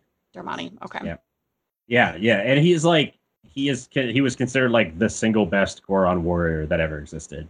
Mm-hmm. And he died because he fell off a path. And it's like, oh, well, that shit's probably real dangerous then. Yes. It's not like some dude died. It's the single best Goron warrior fell to his death. And you're like, oh, great. Now I've got to go past that. Mm-hmm. One thing I think is funny, like when you wear their faces, people recognize you as the person. One thing I think is funny is when you wear their faces. I know it didn't come out right. Over here. Funny wasn't the word I should have used, but it's what I went with. And I just kept going. It is fun, Yeah, Mike. It's funny when you wear Darmani's face and they were like, "Darmani, you're alive." What? Funny was not the word I should have used. Are you sure you weren't in a movie called Texas Chainsaw Massacre, Mike, wearing other people's faces? I've never seen that movie actually either. Oh no, I don't like horror movies at all. Tiff loves horror movies. Has a freaking tattoo of the horror characters on her arm. I hate horror movies. Well, the good I also news don't about like Texas survival Chainsaw horror games. Massacre is that you So. don't really see any of the deaths, but somehow it's still one of the most scary movies ever. mm-hmm. It's on my list to watch someday. I think when you see like one death in that movie. Is that right, Stefan? I think you directly see. You see one character directly get killed. Everything else is off screen, I think. Yeah, the other one you're just like, oh well, she's obviously dead, but you don't see it. Yeah, but it's terrifying. Yes, but speaking of wearing people's faces, Mike, how fun was that? Oh, what part? I assume you're The talking face about wearing. wearing Just Darmani's creepy. mask, and everyone calls you Darmani. I don't know. I just thought that because I remember as a kid thinking that was. I don't know why I want to use the word funny again, but I just want to. It doesn't fit right. I don't know. It is like kind of weird and wacky where they're like, Darmani, When I was a kid, you're I think back. I thought Look, it- how did you get back here, Darmani? I thought you were. We all knew you were dead. We all celebrated your funeral, and we were all there when you died, and yet you're As a back. kid, I think it was funny, but and as an adult, it's not so funny anymore. But Like, none of the other characters really do that. Nobody calls you Macau. I thought they do. I think they say like, I didn't talk to anybody as Macau. I was at that point where I was just going through the game at that. But I think a couple people like confuse you, but it's not like in the Goron village, everybody thinks you're Darmani. When you're Macau, like, and you come across Lulu, she's like, "You're not Macau. I know you're not Macau." Like your bandmates, I'm pretty sure your bandmates are like, "Who the hell are you?" Like the stage manager is like, "Oh, you're Macau. Can you help me get these lights up?" Even though I'm the stage manager and it's literally my job. And you're the lead guitarist, and that's has nothing to do with what you do. if it wasn't for this podcast, I would have 100%ed this game. But I started feeling rushed. So I mean, there's a lot there. Like this game can be beaten. This game can be beaten very quickly. But if you want 100% it, it's like another 20 hours. Yeah, there's I mean all the side quests. I mean the heart pieces. If you go down that road. Like I said, you come across pretty much every single character. Oh, are you guys ready to move on to the moon? Or any other things you want to say? Yes. Does everyone have a? Did we say favorite masks? I don't think we started to. We started, yeah. Then we went somewhere else. Because each of the masks did something very specific and very fun. I'll go next. Bunny Hood. Oh, that's a good pick. Mhm. Good pick. It runs fast. I like speed. We're gonna exclude Fierce Deity from this. That's a good idea. Yeah. Before someone picks the obvious answer. That was the one mask that I didn't get growing up because I was never good enough to get it. But Well, it's not like you need it or anything. Not really. when you can't get it, that's when you want it. It's the best. Yeah, you could pretty much kill bosses like nothing when you get it, Well, especially Majora. I always You called only it the needed- Inuyasha mask because he made you look like Inuyasha, which I thought was cool. It's overpowered. Yeah, but the only fight you're gonna have left when you get the fierce deity mask is Majora, because you get it right before you fight him. If you got all the other masks in the game. Yeah. So I mean, Right. you can go back and fight the other bosses, but you don't need to. Right. It's not that hard to fight the other bosses because you don't have to do the whole temples again. You can go straight to the bosses. Which I was very thankful for when I found that out, because I had to go back to get the upgraded sword. I was yeah, because very otherwise it'd be Mhm. impossible. Like, there's no way you could do the entire temple. I didn't want to. Outside of like, what about the main masks though that you get from each temple, like the Deku, Zora? I say those Oh. count. If you want to choose one of those as a favorite, go ahead. Yeah, Zora. I I'm was just curious what excluding Fierce everyone's Deity because was. Fierce Deity is literally like kill everything.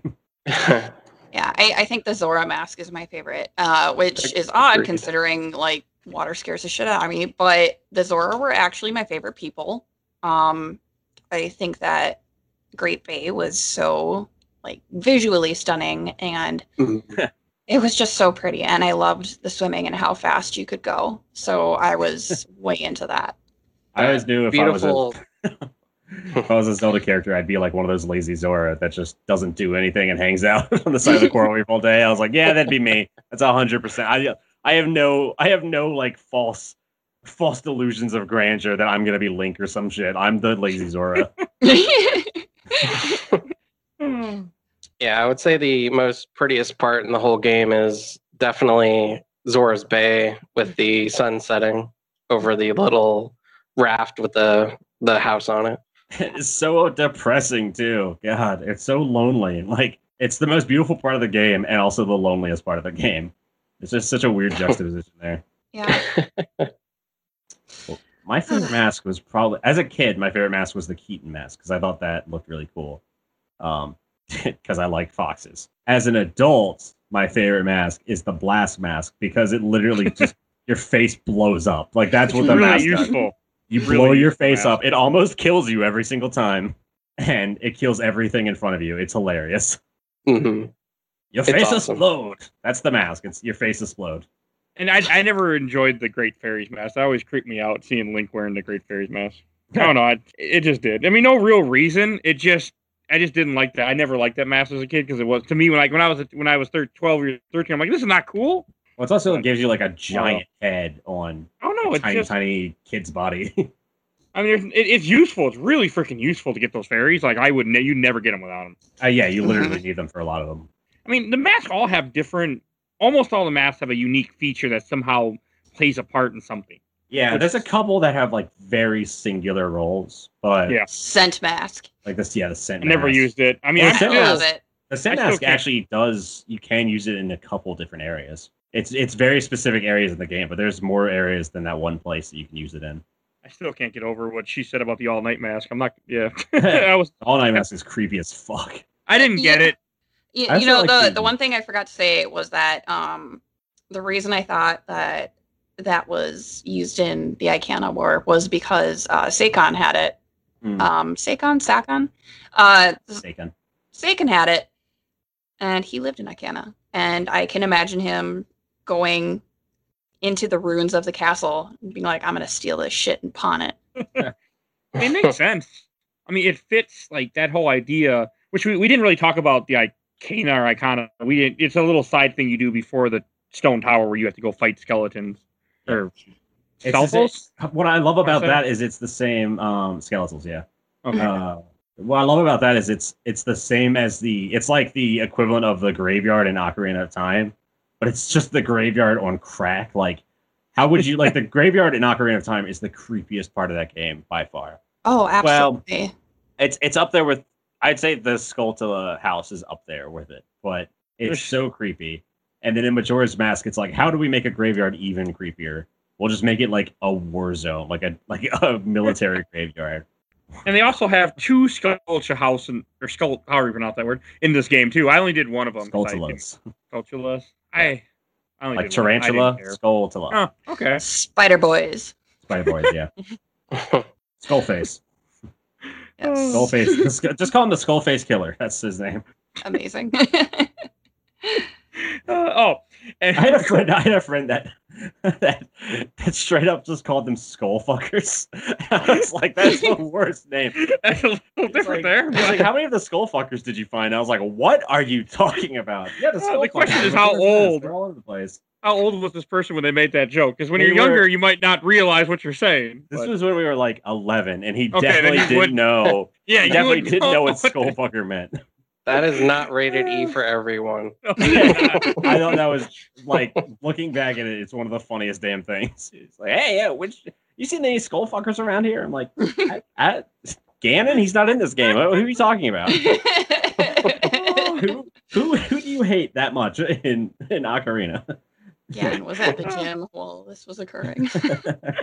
And then once you do get because in this game you don't get coins or Triforce pieces or anything, you're getting these masks that you need to set free these big giants that are stop the moon in the end, which is how you get to the moon to do the final final part. Yeah, you have to awaken 4 giants.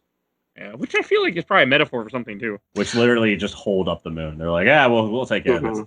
If Majora kills people and traps their souls in masks, which he did basically with everybody, he definitely does.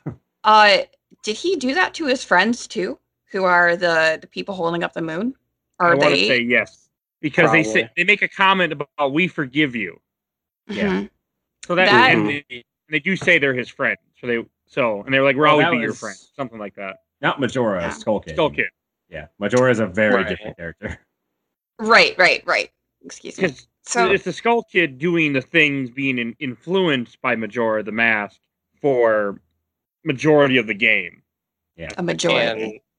And Majora does Good. cast the Skull Kid aside at some point and say, "You're garbage. You've ran out your usefulness, At the very and now end. I got it from here." Yeah, and I've always had a theory that the moon actually isn't part of Termina or the world in general because it would fall out of the orbit once it's destroyed. I think it's just part of Majora's own powers, is what I it is. still feel like everything's just a Yeah. dream and he's just suffering a very bad nightmare. That didn't make Yeah. so much sense. Because Majora Certain actually, theories. the actual character Majora, just never really showed up in Zelda. You get like an incarnation of him, but the actual Mhm. character Majora is just kind of like this weird, like myth in the universe. Yes, Mhm. the mask was created by some forgotten tribe, and it was used to hex people, and then it was locked away so that no one else could use it. And then it was unlocked. Now I read online that there are some manga series of Legend of Zelda that Yeah. they talk about Majora, and Majora is actually a dragon, and that the mask was created after the dragon was pretty much going nuts, and someone distracted it by like. Imagine like it's kind of like No Face from Spirited Away. Like if his Yes. face became like a mask thousands of years in the future that people just Mhm. had, they didn't really know who No Face is. Yeah. Yeah, that was Yeah. like the manga explanation. I don't know if that's canon to Zelda or if It's it's like- even. I don't think it is canon, Because but even Termina doesn't- has like different lore. Like they have some of the stuff is very Hyrulean or Hylian. Sorry, some of the stuff is very Hylian, where it's like the same backstory, but then like a lot of their myths are all mixed up too. So Mhm. it's hard to say like, oh, is this a dream world or is this a alternate universe? And if that's the case, then does Majora only exist in this, or is Majora a character overall? yeah, Mhm. It's like absolutely. it's Necronomicon. Yeah, like is Majora like the Cthulhu of this universe, where he's always existed, and parts of him will always exist somehow? So- So here's a question: If then Skull Kid plus Majora killed his friends and trapped them in masks, or trapped their spirits in masks, who is the fierce deity?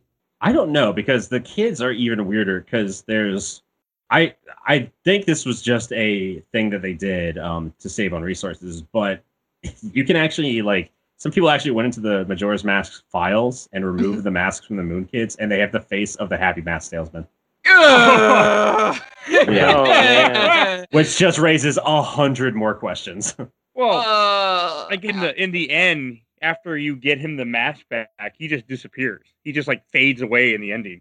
Yeah. So, which adds more to it too. Is like, who is he? Why does he have these masks? I mean, he has Mario's mask too, which is just an Easter egg, but Yeah, got a lot of interesting things on his backpack. But it's like, Yeah, why he's does he have something of so much power? he's a weird character. What he says at the end is, whenever there is a meeting, a parting shall follow, but that parting needs not last forever. Whether a parting be forever or merely for a short while, that is up to you. Which essentially means I am forever. Yeah. I am omnipotent Cthulhu. Which we didn't mention in the beginning of this, but when you first start the game, one of the first things he says to you, which I had forgotten about till Helena had posted a screenshot of it, is you had met with a terrible fate, haven't you?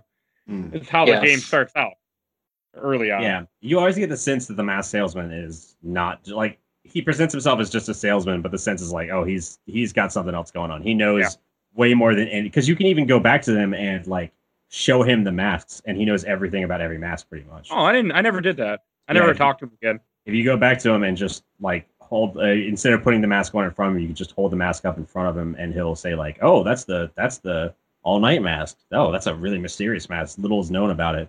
So he has all this like knowledge, and it's like, who are you? Because he's never in town. He's always just hiding in the clock tower underneath the Skull Kid at the exact epicenter where the fucking moon would hit. You're like, what are you? How do you belong in this universe?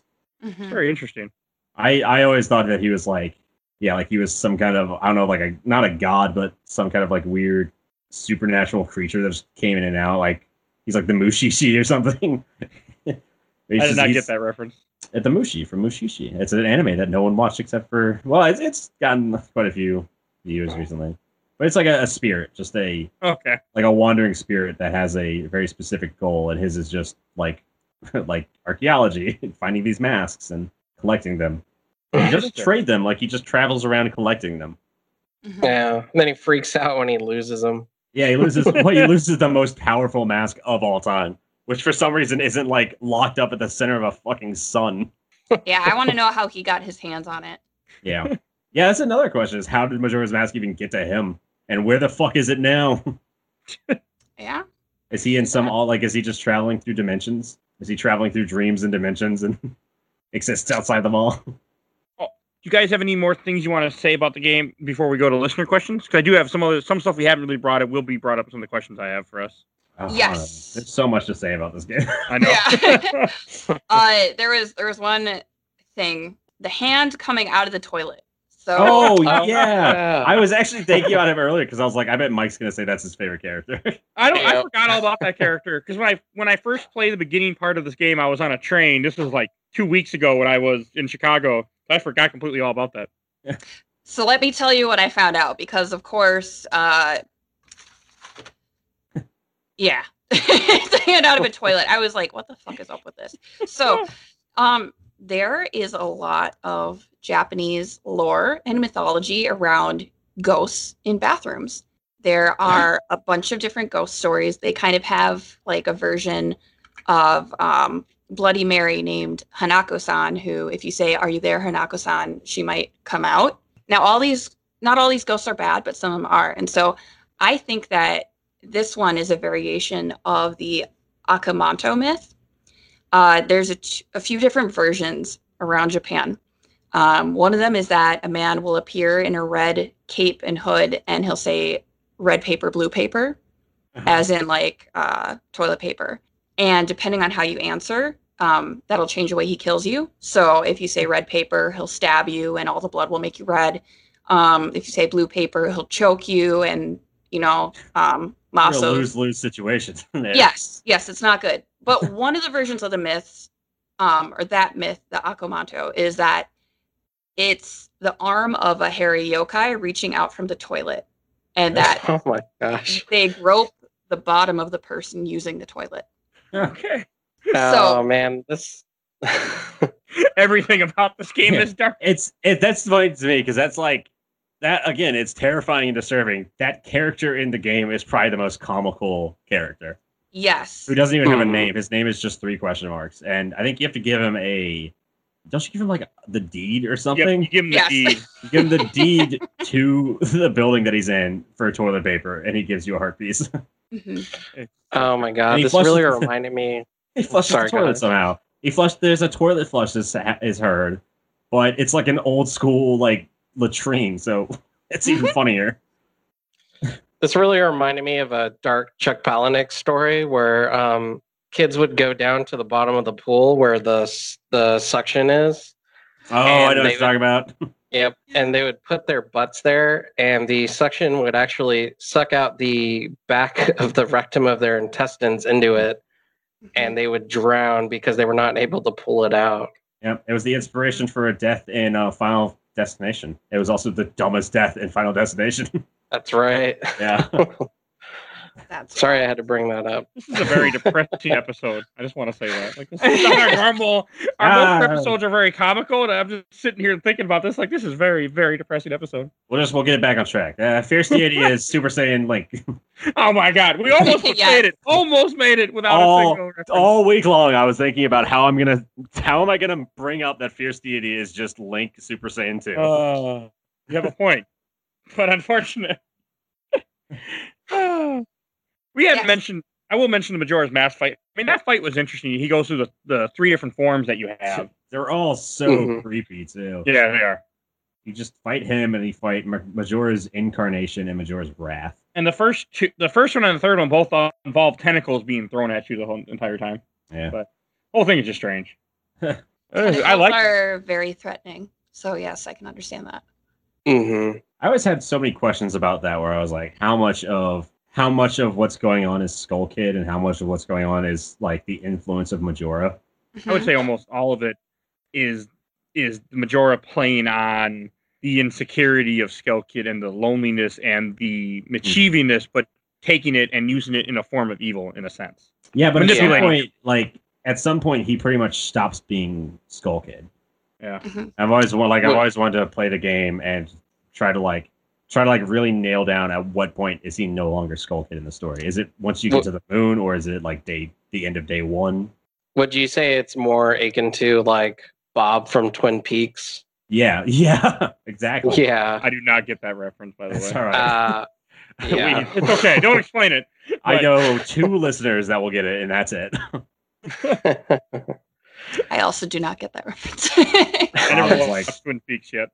Bob is like a malevolent thing that takes over people, and it's like it goes back and forth between them being in control and Bob being in direct control, but he's always influencing their actions. So it's a really close metaphor, actually.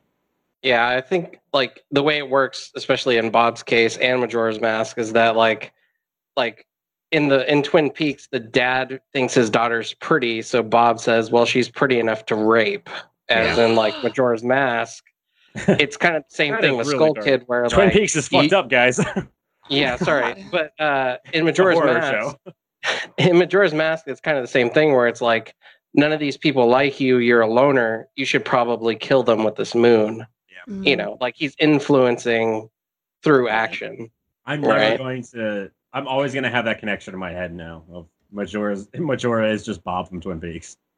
It always made me want to like I don't know. It makes me want a Majora based Zelda game where it's like you actually have to fight some real incarnation of Majora, but I don't know if I want that. Like part of me loves that it's just this unexplored evil thing that like existed way in the past and maybe exists outside of time. And another part of me is like, I would love to have a giant Majora fight where it's like maybe like I think that would have to be the last Zelda game they ever made, where Link, Zelda, and Ganon all have to team up to fight Majora. Ugh. Like they all have to be like they all recognize that there's a bigger threat. My dream. Yeah. Maybe that's the next one. Like I said, the hint with the next one is that you're going to play as Zelda and it'll be a different story. Like that's what people are hoping for right now. That would be legit. I had a question. Did you guys feel overwhelmed or underwhelmed by the boss fight in this game compared to the previous game? I don't want to say it's underwhelming. I think the previous game it was more climactic because it's still Ganon. It's still Ganondorf. You're still fighting like, and he's like more of a direct antagonist in that game. In Majora's Mask, like Skull Kid, he's not even really the antagonist. Like he screws with you in the beginning, and in the game is kind of just like fixing his mistakes.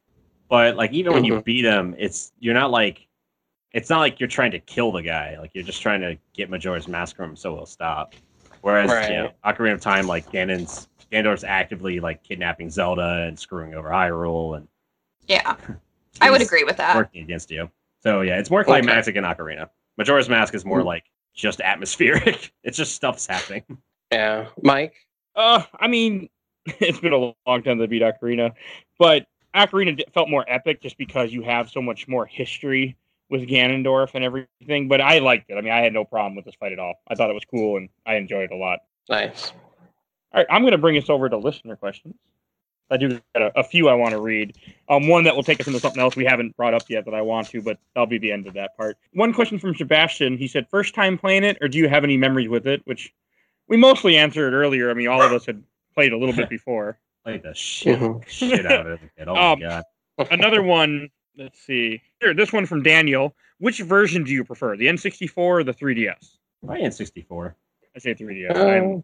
I'm only one I think I played the 3DS out of us four. It's not that 3DS. I like that I understand that they added the eyes. It's like a mechanical update in the 3DS version to the bosses to make it a little easier, but it's not bad. It's cool. Yeah, it's cool, but I don't know. I like how like almost patchwork they are in the N64 game. Yeah. Yeah. They almost look more like, I mean, Goat and Bjorg, and I guess even Twin Mold, they almost look more machine than like organic creature. Yeah, I agree with that. Odal was the only one who looks like he was at some point he was a living human or whatever that just got turned into a spirit. The rest look like they're all like patchwork together. And I think the eyes would make them look too organic to me. I would disagree for the bosses only in the 3DS version, like Adola. I mean, you can take them out with anything, freaking bubbles. Like you could be Bubble Man and take them out. In the 3DS version, you actually have to use the Deku, which is what you are for that temple. Right. Yeah. And pop out of the flower and drop shit on them and stun them and all that. I think it's a little bit more immersive that way. Yeah, it might just be that I played the N64 one first, so that's the one I like best. Yeah, that probably has a lot to do with it. I never really played it. I agree with that too. I tried to replay the N64 version actually on my N64, and it was so blocky that I could barely see anything.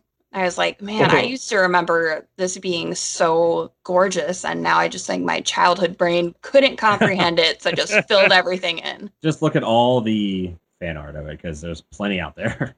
64 hasn't, that whole Polygon era hasn't aged as well. No, old Zelda games, I don't want Nintendo to go down the remake, like the remaster route, really. I like that Nintendo is constantly putting out new stuff. They're always working on new things, and that they don't want to be remastering old stuff all the time. But I would love for them to at some point go back and just be like, hey, we're gonna re-release like the collector's edition remastered, like just slightly update. I mean, the first 2D games would be pretty easy to update, just make them look a little bit better, and then Ocarina of Time and Majora's Mask as like, God, I don't even know if like maybe not even on par with Twilight Princess, but just better. Oh, I'd cry. Yeah. I think everyone would just love Nintendo for that. They said, hey, we're going to remaster Ocarina of Time. I don't think anybody out there would be like, oh, I can't believe they're remastering everything. Just people would be like, yeah, okay. This is you get your one.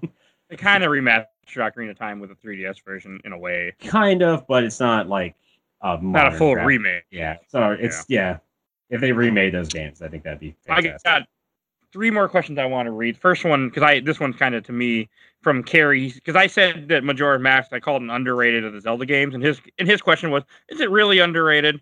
I still think it is. I think this is one of the least played ones for the 3D Zelda series. I wouldn't say anymore. Not anymore. Not with Skyward Sword.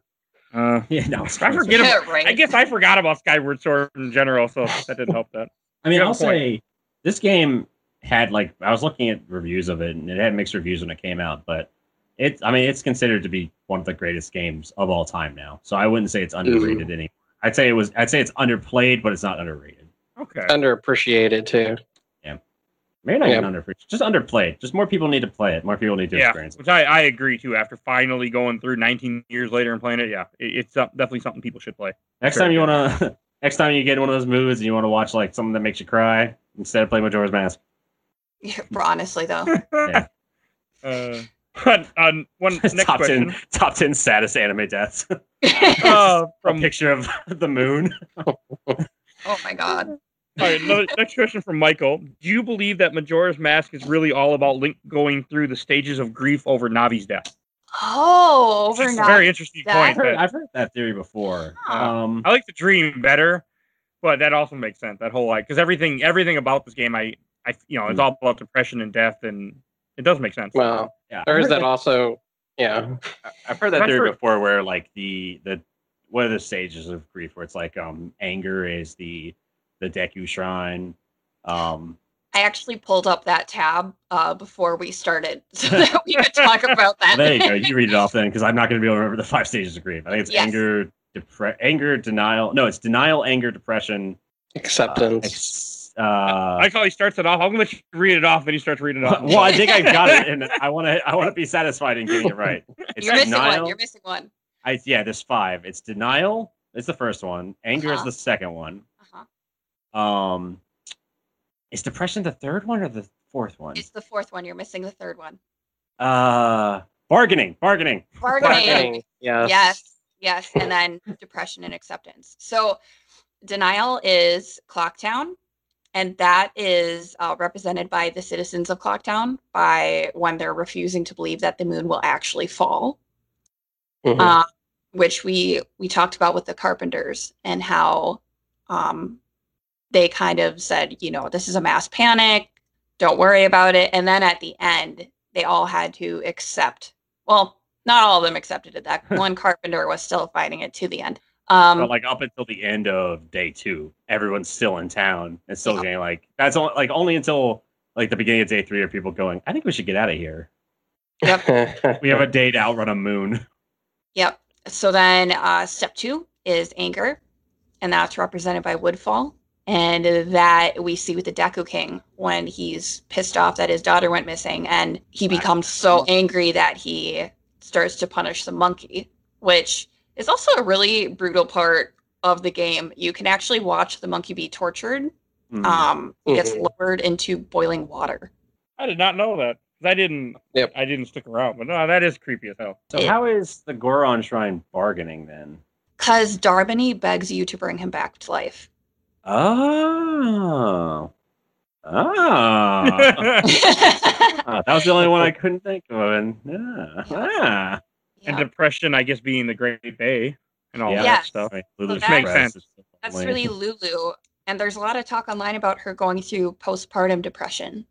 I can see that. Mm-hmm.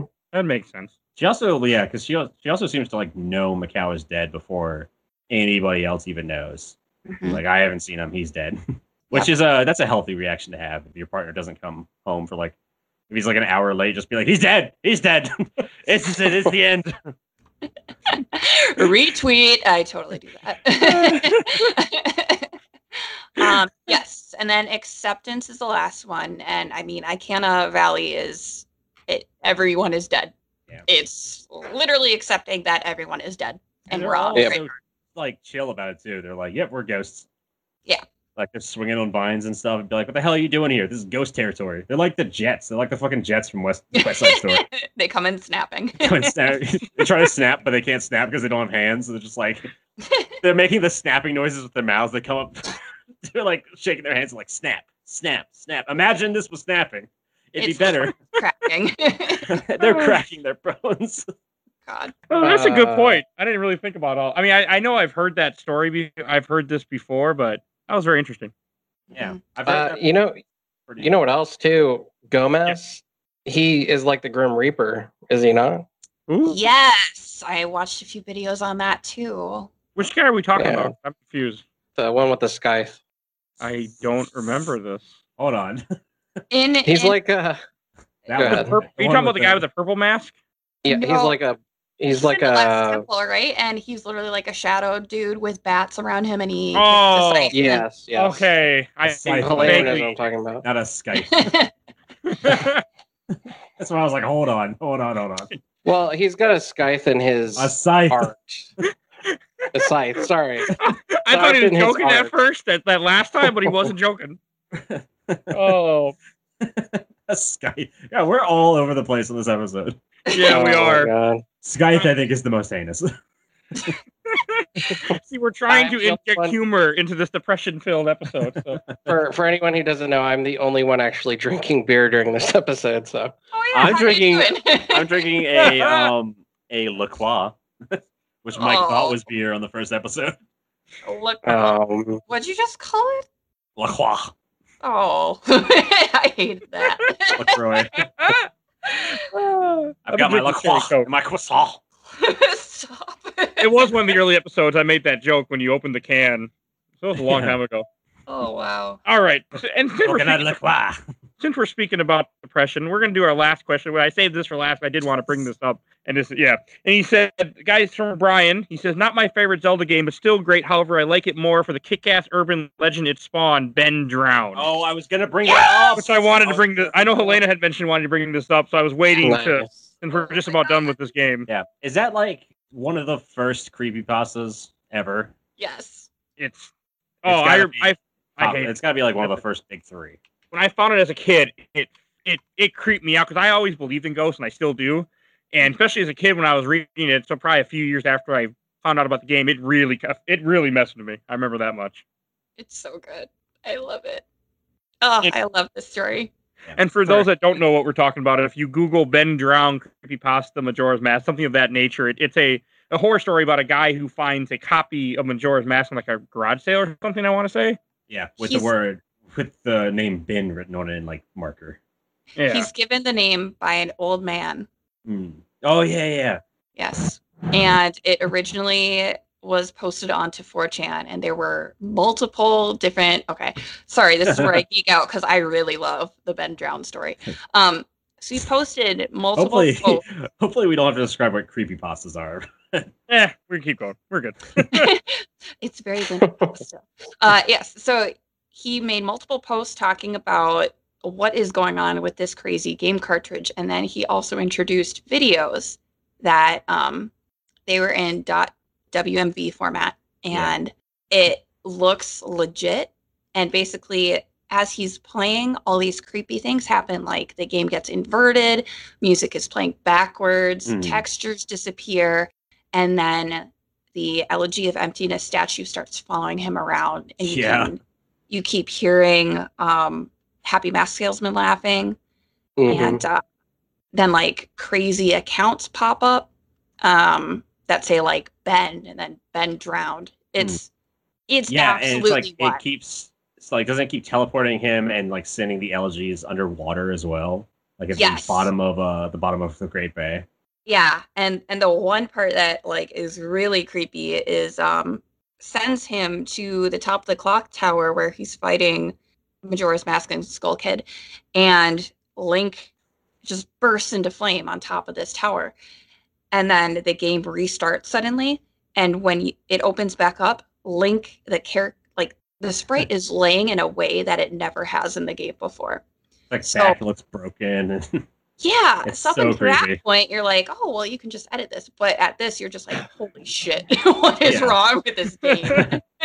I remember. I don't know if it was the first creepypasta. Well, it definitely wasn't the first, but it was like probably the most convincing earlier. It was probably like the first creepypasta that was really done up with real production. And yeah, it was so creepy and so weird. The idea still of haunted me video out game all these years later. It's amazing. I never read them.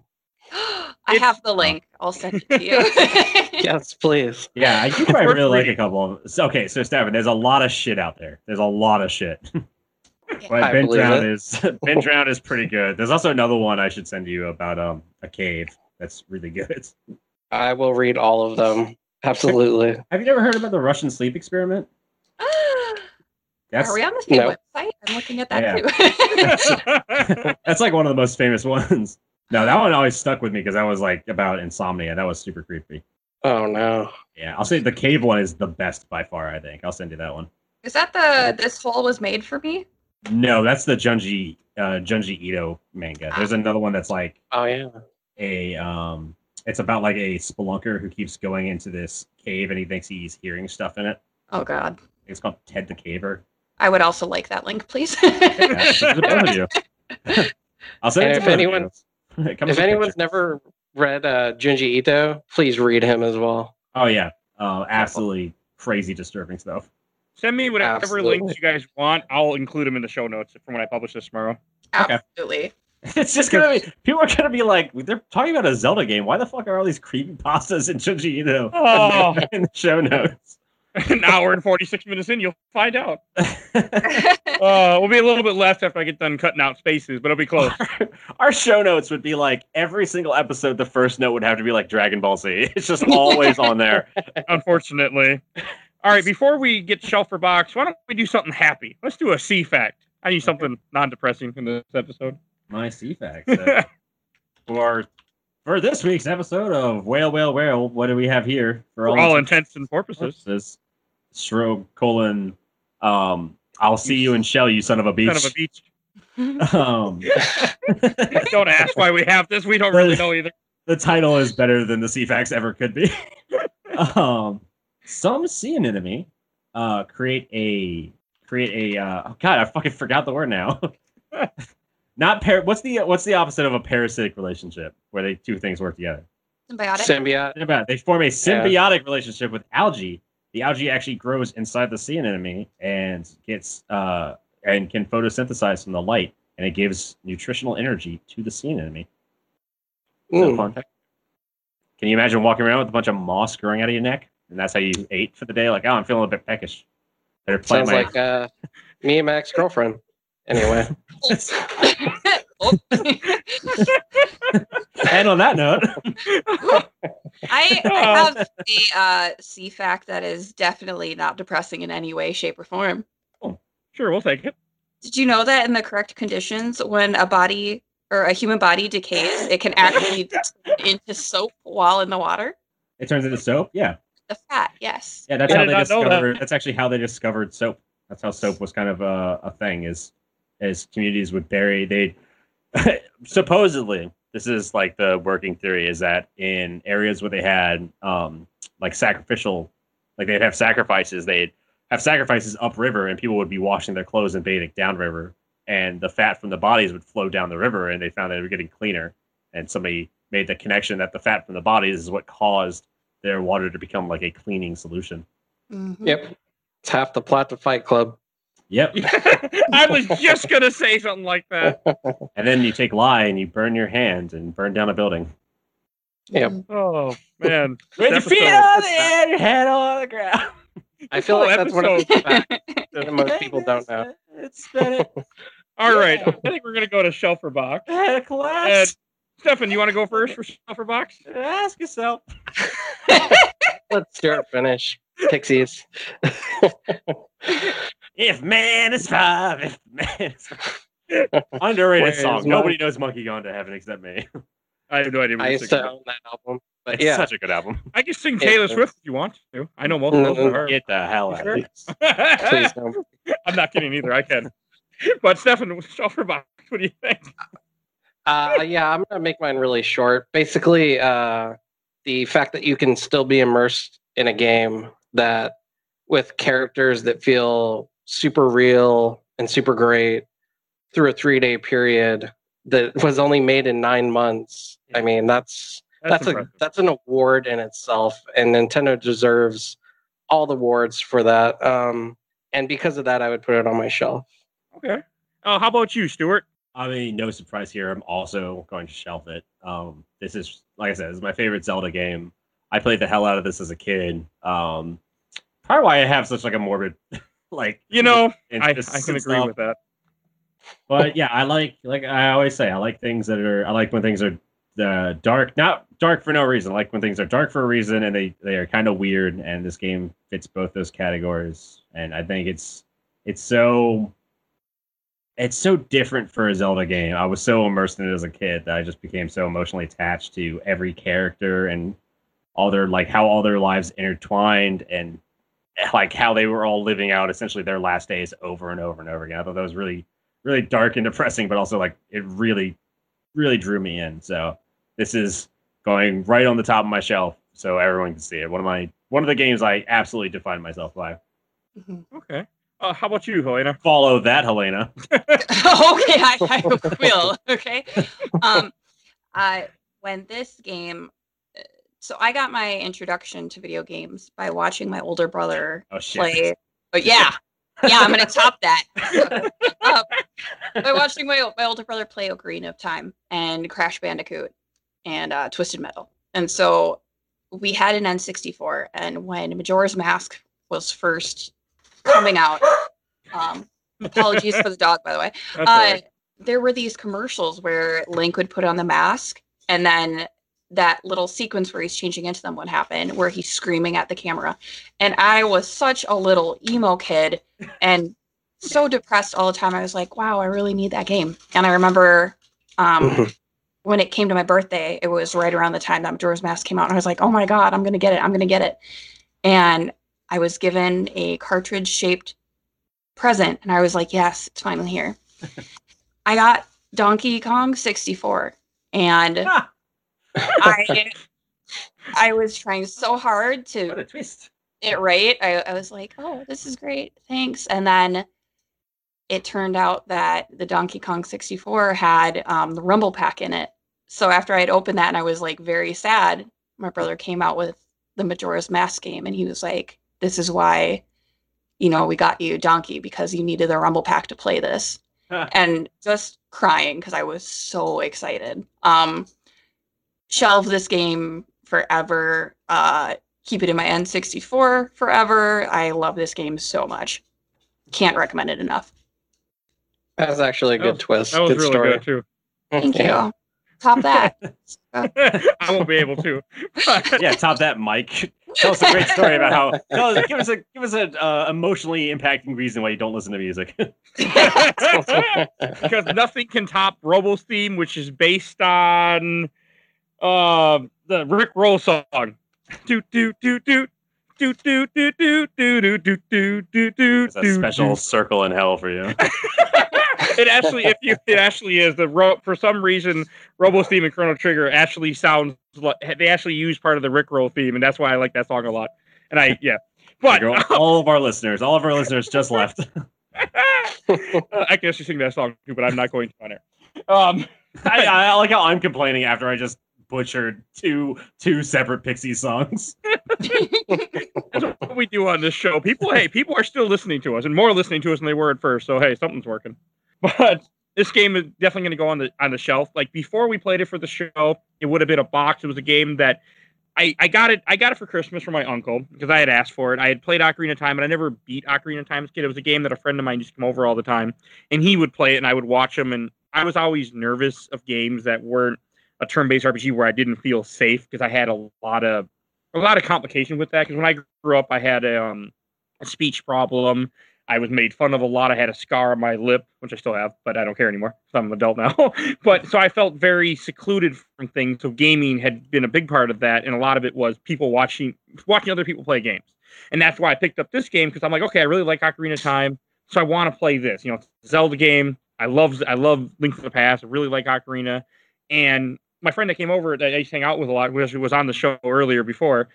He really didn't play it at that time either. We couldn't really grasp the system of it. So I never played. I'm like, oh, it's not that, I didn't like the 3-day cycle. I'm like, oh, it's not that great of a game. It's always been something I thought very lowly of until I finally sat down and played it for the show. And I really enjoyed it. Definitely not my top 3 Zelda games, but it was a great game and something that I might never play again, but I really love it. And it's very interesting, which is, I've been seeing the theme of these last few days. But definitely going on the show. Yeah. All right. I think that's a tribute to Nintendo in a way. All their Zelda games are pretty amazing. Yeah, I really do want to play the CDI ones though someday. They're all pretty unique and pretty. It's rare to have a series where all the games can feel so different in tone, but still be so universally loved. Mm-hmm. Oh, and Stuart, before we get on to plugs, do you want to mention what game we're playing next week? No, because I can't remember. Oh wait, no. Yeah, I do. It's go, baby. I do. We are playing Beautiful Joe. Oh my god. Yeah. I was like, I can't remember. I literally talked to our guest about it yesterday.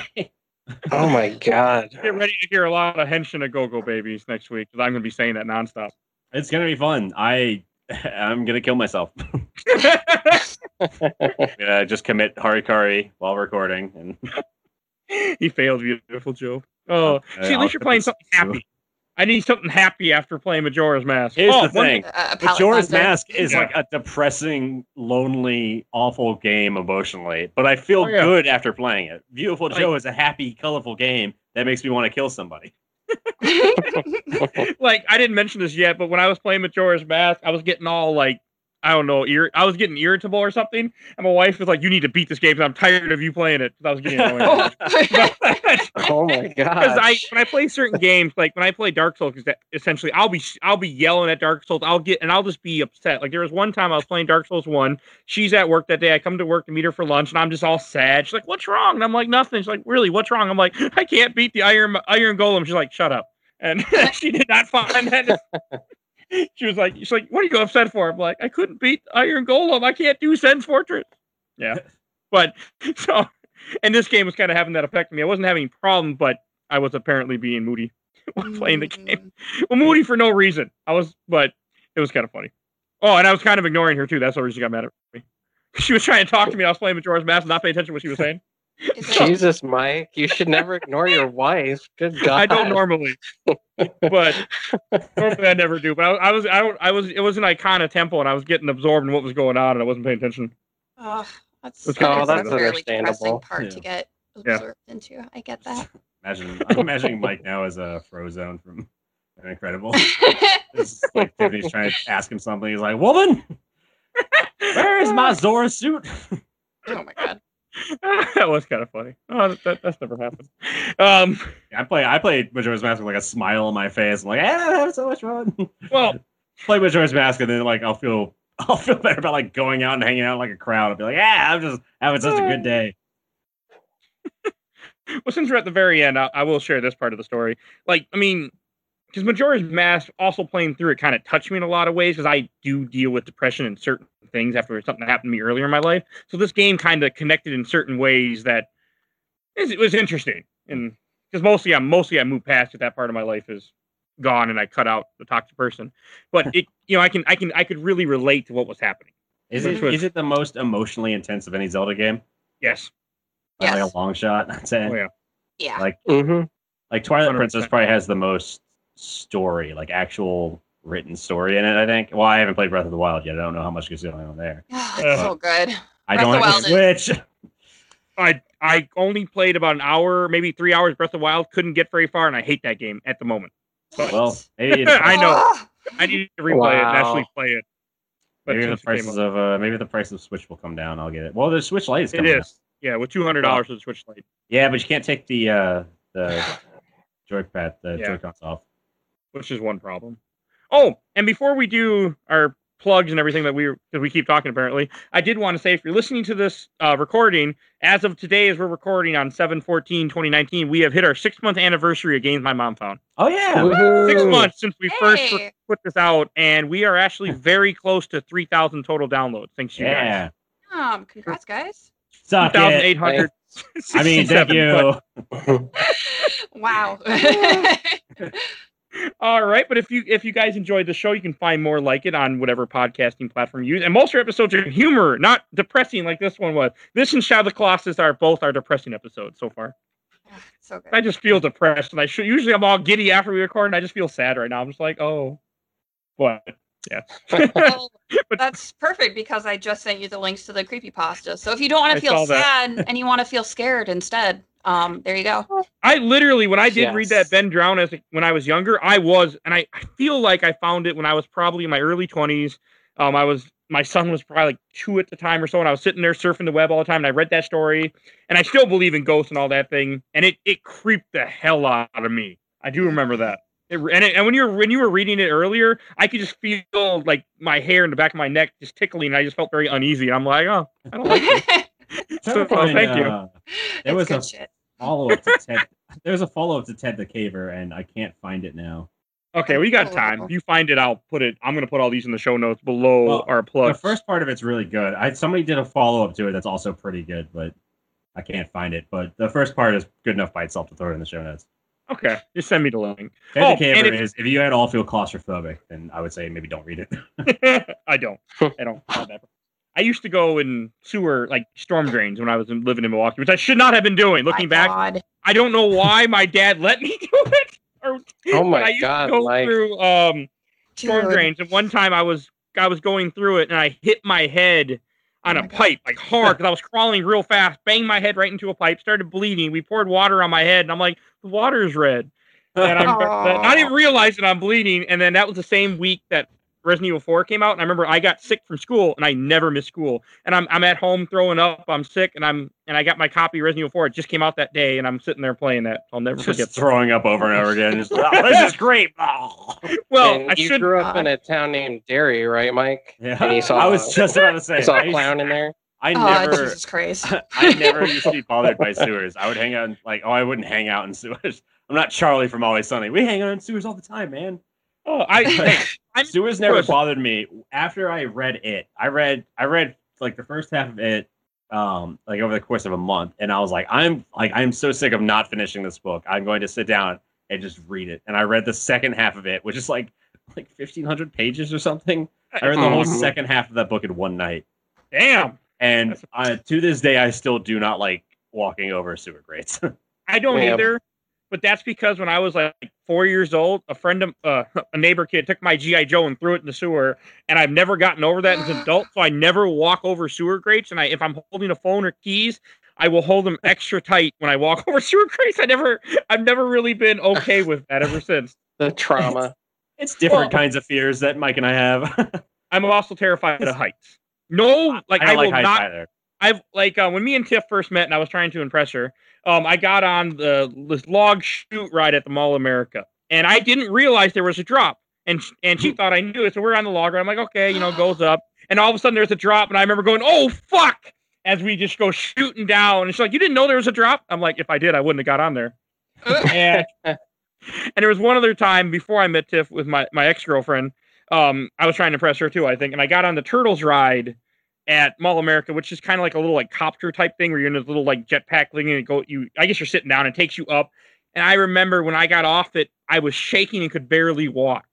And I never did that again. So there's my fears.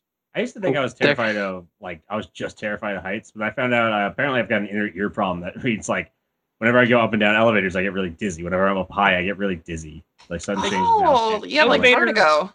I get vertigo really badly. Is exactly what it is. I get terrible vertigo. And elevators don't bother me. Bridges don't bother me. Being in a vehicle on a freeway doesn't bother me. Climbing a mountain doesn't bother me. But for some reason, rides or being on something small like a tree or somewhere where you're up high but you're vulnerable terrifies the shit out of me. Like, even at the Mall of America, I don't walk by the railings on the third floor. My wife will go right up and I'm like, nope, nothing. I cannot do it. Like, I start getting uneasy. I can't even look at her near the railing. I have that same exact problem. I think most of the time it's because I'm drunk. I'm afraid I'm going to fall over. It's a little different. But I'm not drunk during these times. See, I can't even go. Like, I'll go from the first floor of a building to the second floor of a building on an elevator, and I'll feel dizzy. Like, I get really bad. Where I had to go. When we were in DC, we went to the post office building in there, which are probably the majority of our visitors who don't live in DC, or haven't been there. I live across the river from DC. The shitty part of DC. Wow. Excuse me. Okay. All right. That was fun. Well, which river? Anyway. Yeah, the post office building is like, I think it's only 9 stories, but it's a glass elevator. Like, it's a like almost entirely glass elevator. And I went up at once. I hate that. It's awful. Like, I was with there was a bunch of tourists in there, and then just me like literally pressed against the door, grabbing onto the railings, like sweating, and like I got to the top and I almost just like blacked out. I was so dizzy and sick, and I was like, I hate this. That would be me too. I would not be okay. Yeah, I was so miserable that day. Should we wrap up the show now? Today in your podcast, get to know your podcasters. Yeah, let's just keep going. Fuck it. We're at 2 hours and 8 minutes. We should probably wrap it up. Yeah, we're not breaking the record, and I don't want to. We're running out of time. Oh, in that case, let's do it. No. So Ted Caver starts with. All right. If you please follow us on Facebook and Instagram, where I'm constantly posting images of screenshots from the upcoming episode we're going to be talking about. So that way you have a little context before you listen to the show. And also, if you guys get a chance and you get a new podcast to listen to, take a listen to that All Too Real 2 podcast that I mentioned earlier in the show. Also be with many other links apparently in the show notes. You can find it down there. And also, that way I don't forget, our intro brought to us by Bulby, a.k.a. Mike Stoney. It is the Cool Kid Squad off his EP, Bite the Bullet. That's a surprise. I should really write this down one day. But it'll be a link to his YouTube channel also in the show notes, so please take a listen to his music. And Talena, since you're our guest, is there anything you want to plug? I don't ask this question ahead of time. I know. Sometimes I stream on Twitch. I don't post on social media about it, and will probably never remind anyone when I'm going. But if y'all want to follow, we do have some videos of like Resident Evil and some other horror games. And my friend really likes Mortal Kombat, so there's some of that in there too. You can find us at Atomic Helenus. And that's ATOMICHELANUS. And there'll be a link in the show notes too for that. Above all the creepypasta crap that's going to be in here too now. Hide me under Ben Drowned. If you want, one more creepypasta because Helena might know the answer to this. There's a movie I saw that was like based on. Do you remember the Rake creepypasta? Where it's like the white figure in the woods with the bright eyes. It's not Slenderman. Yeah. Yeah. There was a movie based on that. There was a movie last year that came out called The Rake. Before that, there was a movie based on The Rake, and I can't fucking remember what it was, and nobody else remembers it. I've like been losing my mind trying to figure out what movie it is. I'm gonna need to noodle that and get back to you because I do not know that off the top of my head. If any of our listeners know what movie I'm thinking about, please let me know. Is it Kazam? On Facebook. Yeah, it's Kazam. It's Kazam. All right. You guys have anything to plug, or is it normal? It's normal. Okay. I'd like to plug the movie that was based on The Rake. That was really good. All right. I don't remember the name of it, but thank everyone for listening, and you guys have a wonderful night, everybody. Awesome. Bye, everybody. Bye-bye. Bye. It might have also been just called The Rake. It might have been... Time to end the recording. Have a great night, everybody.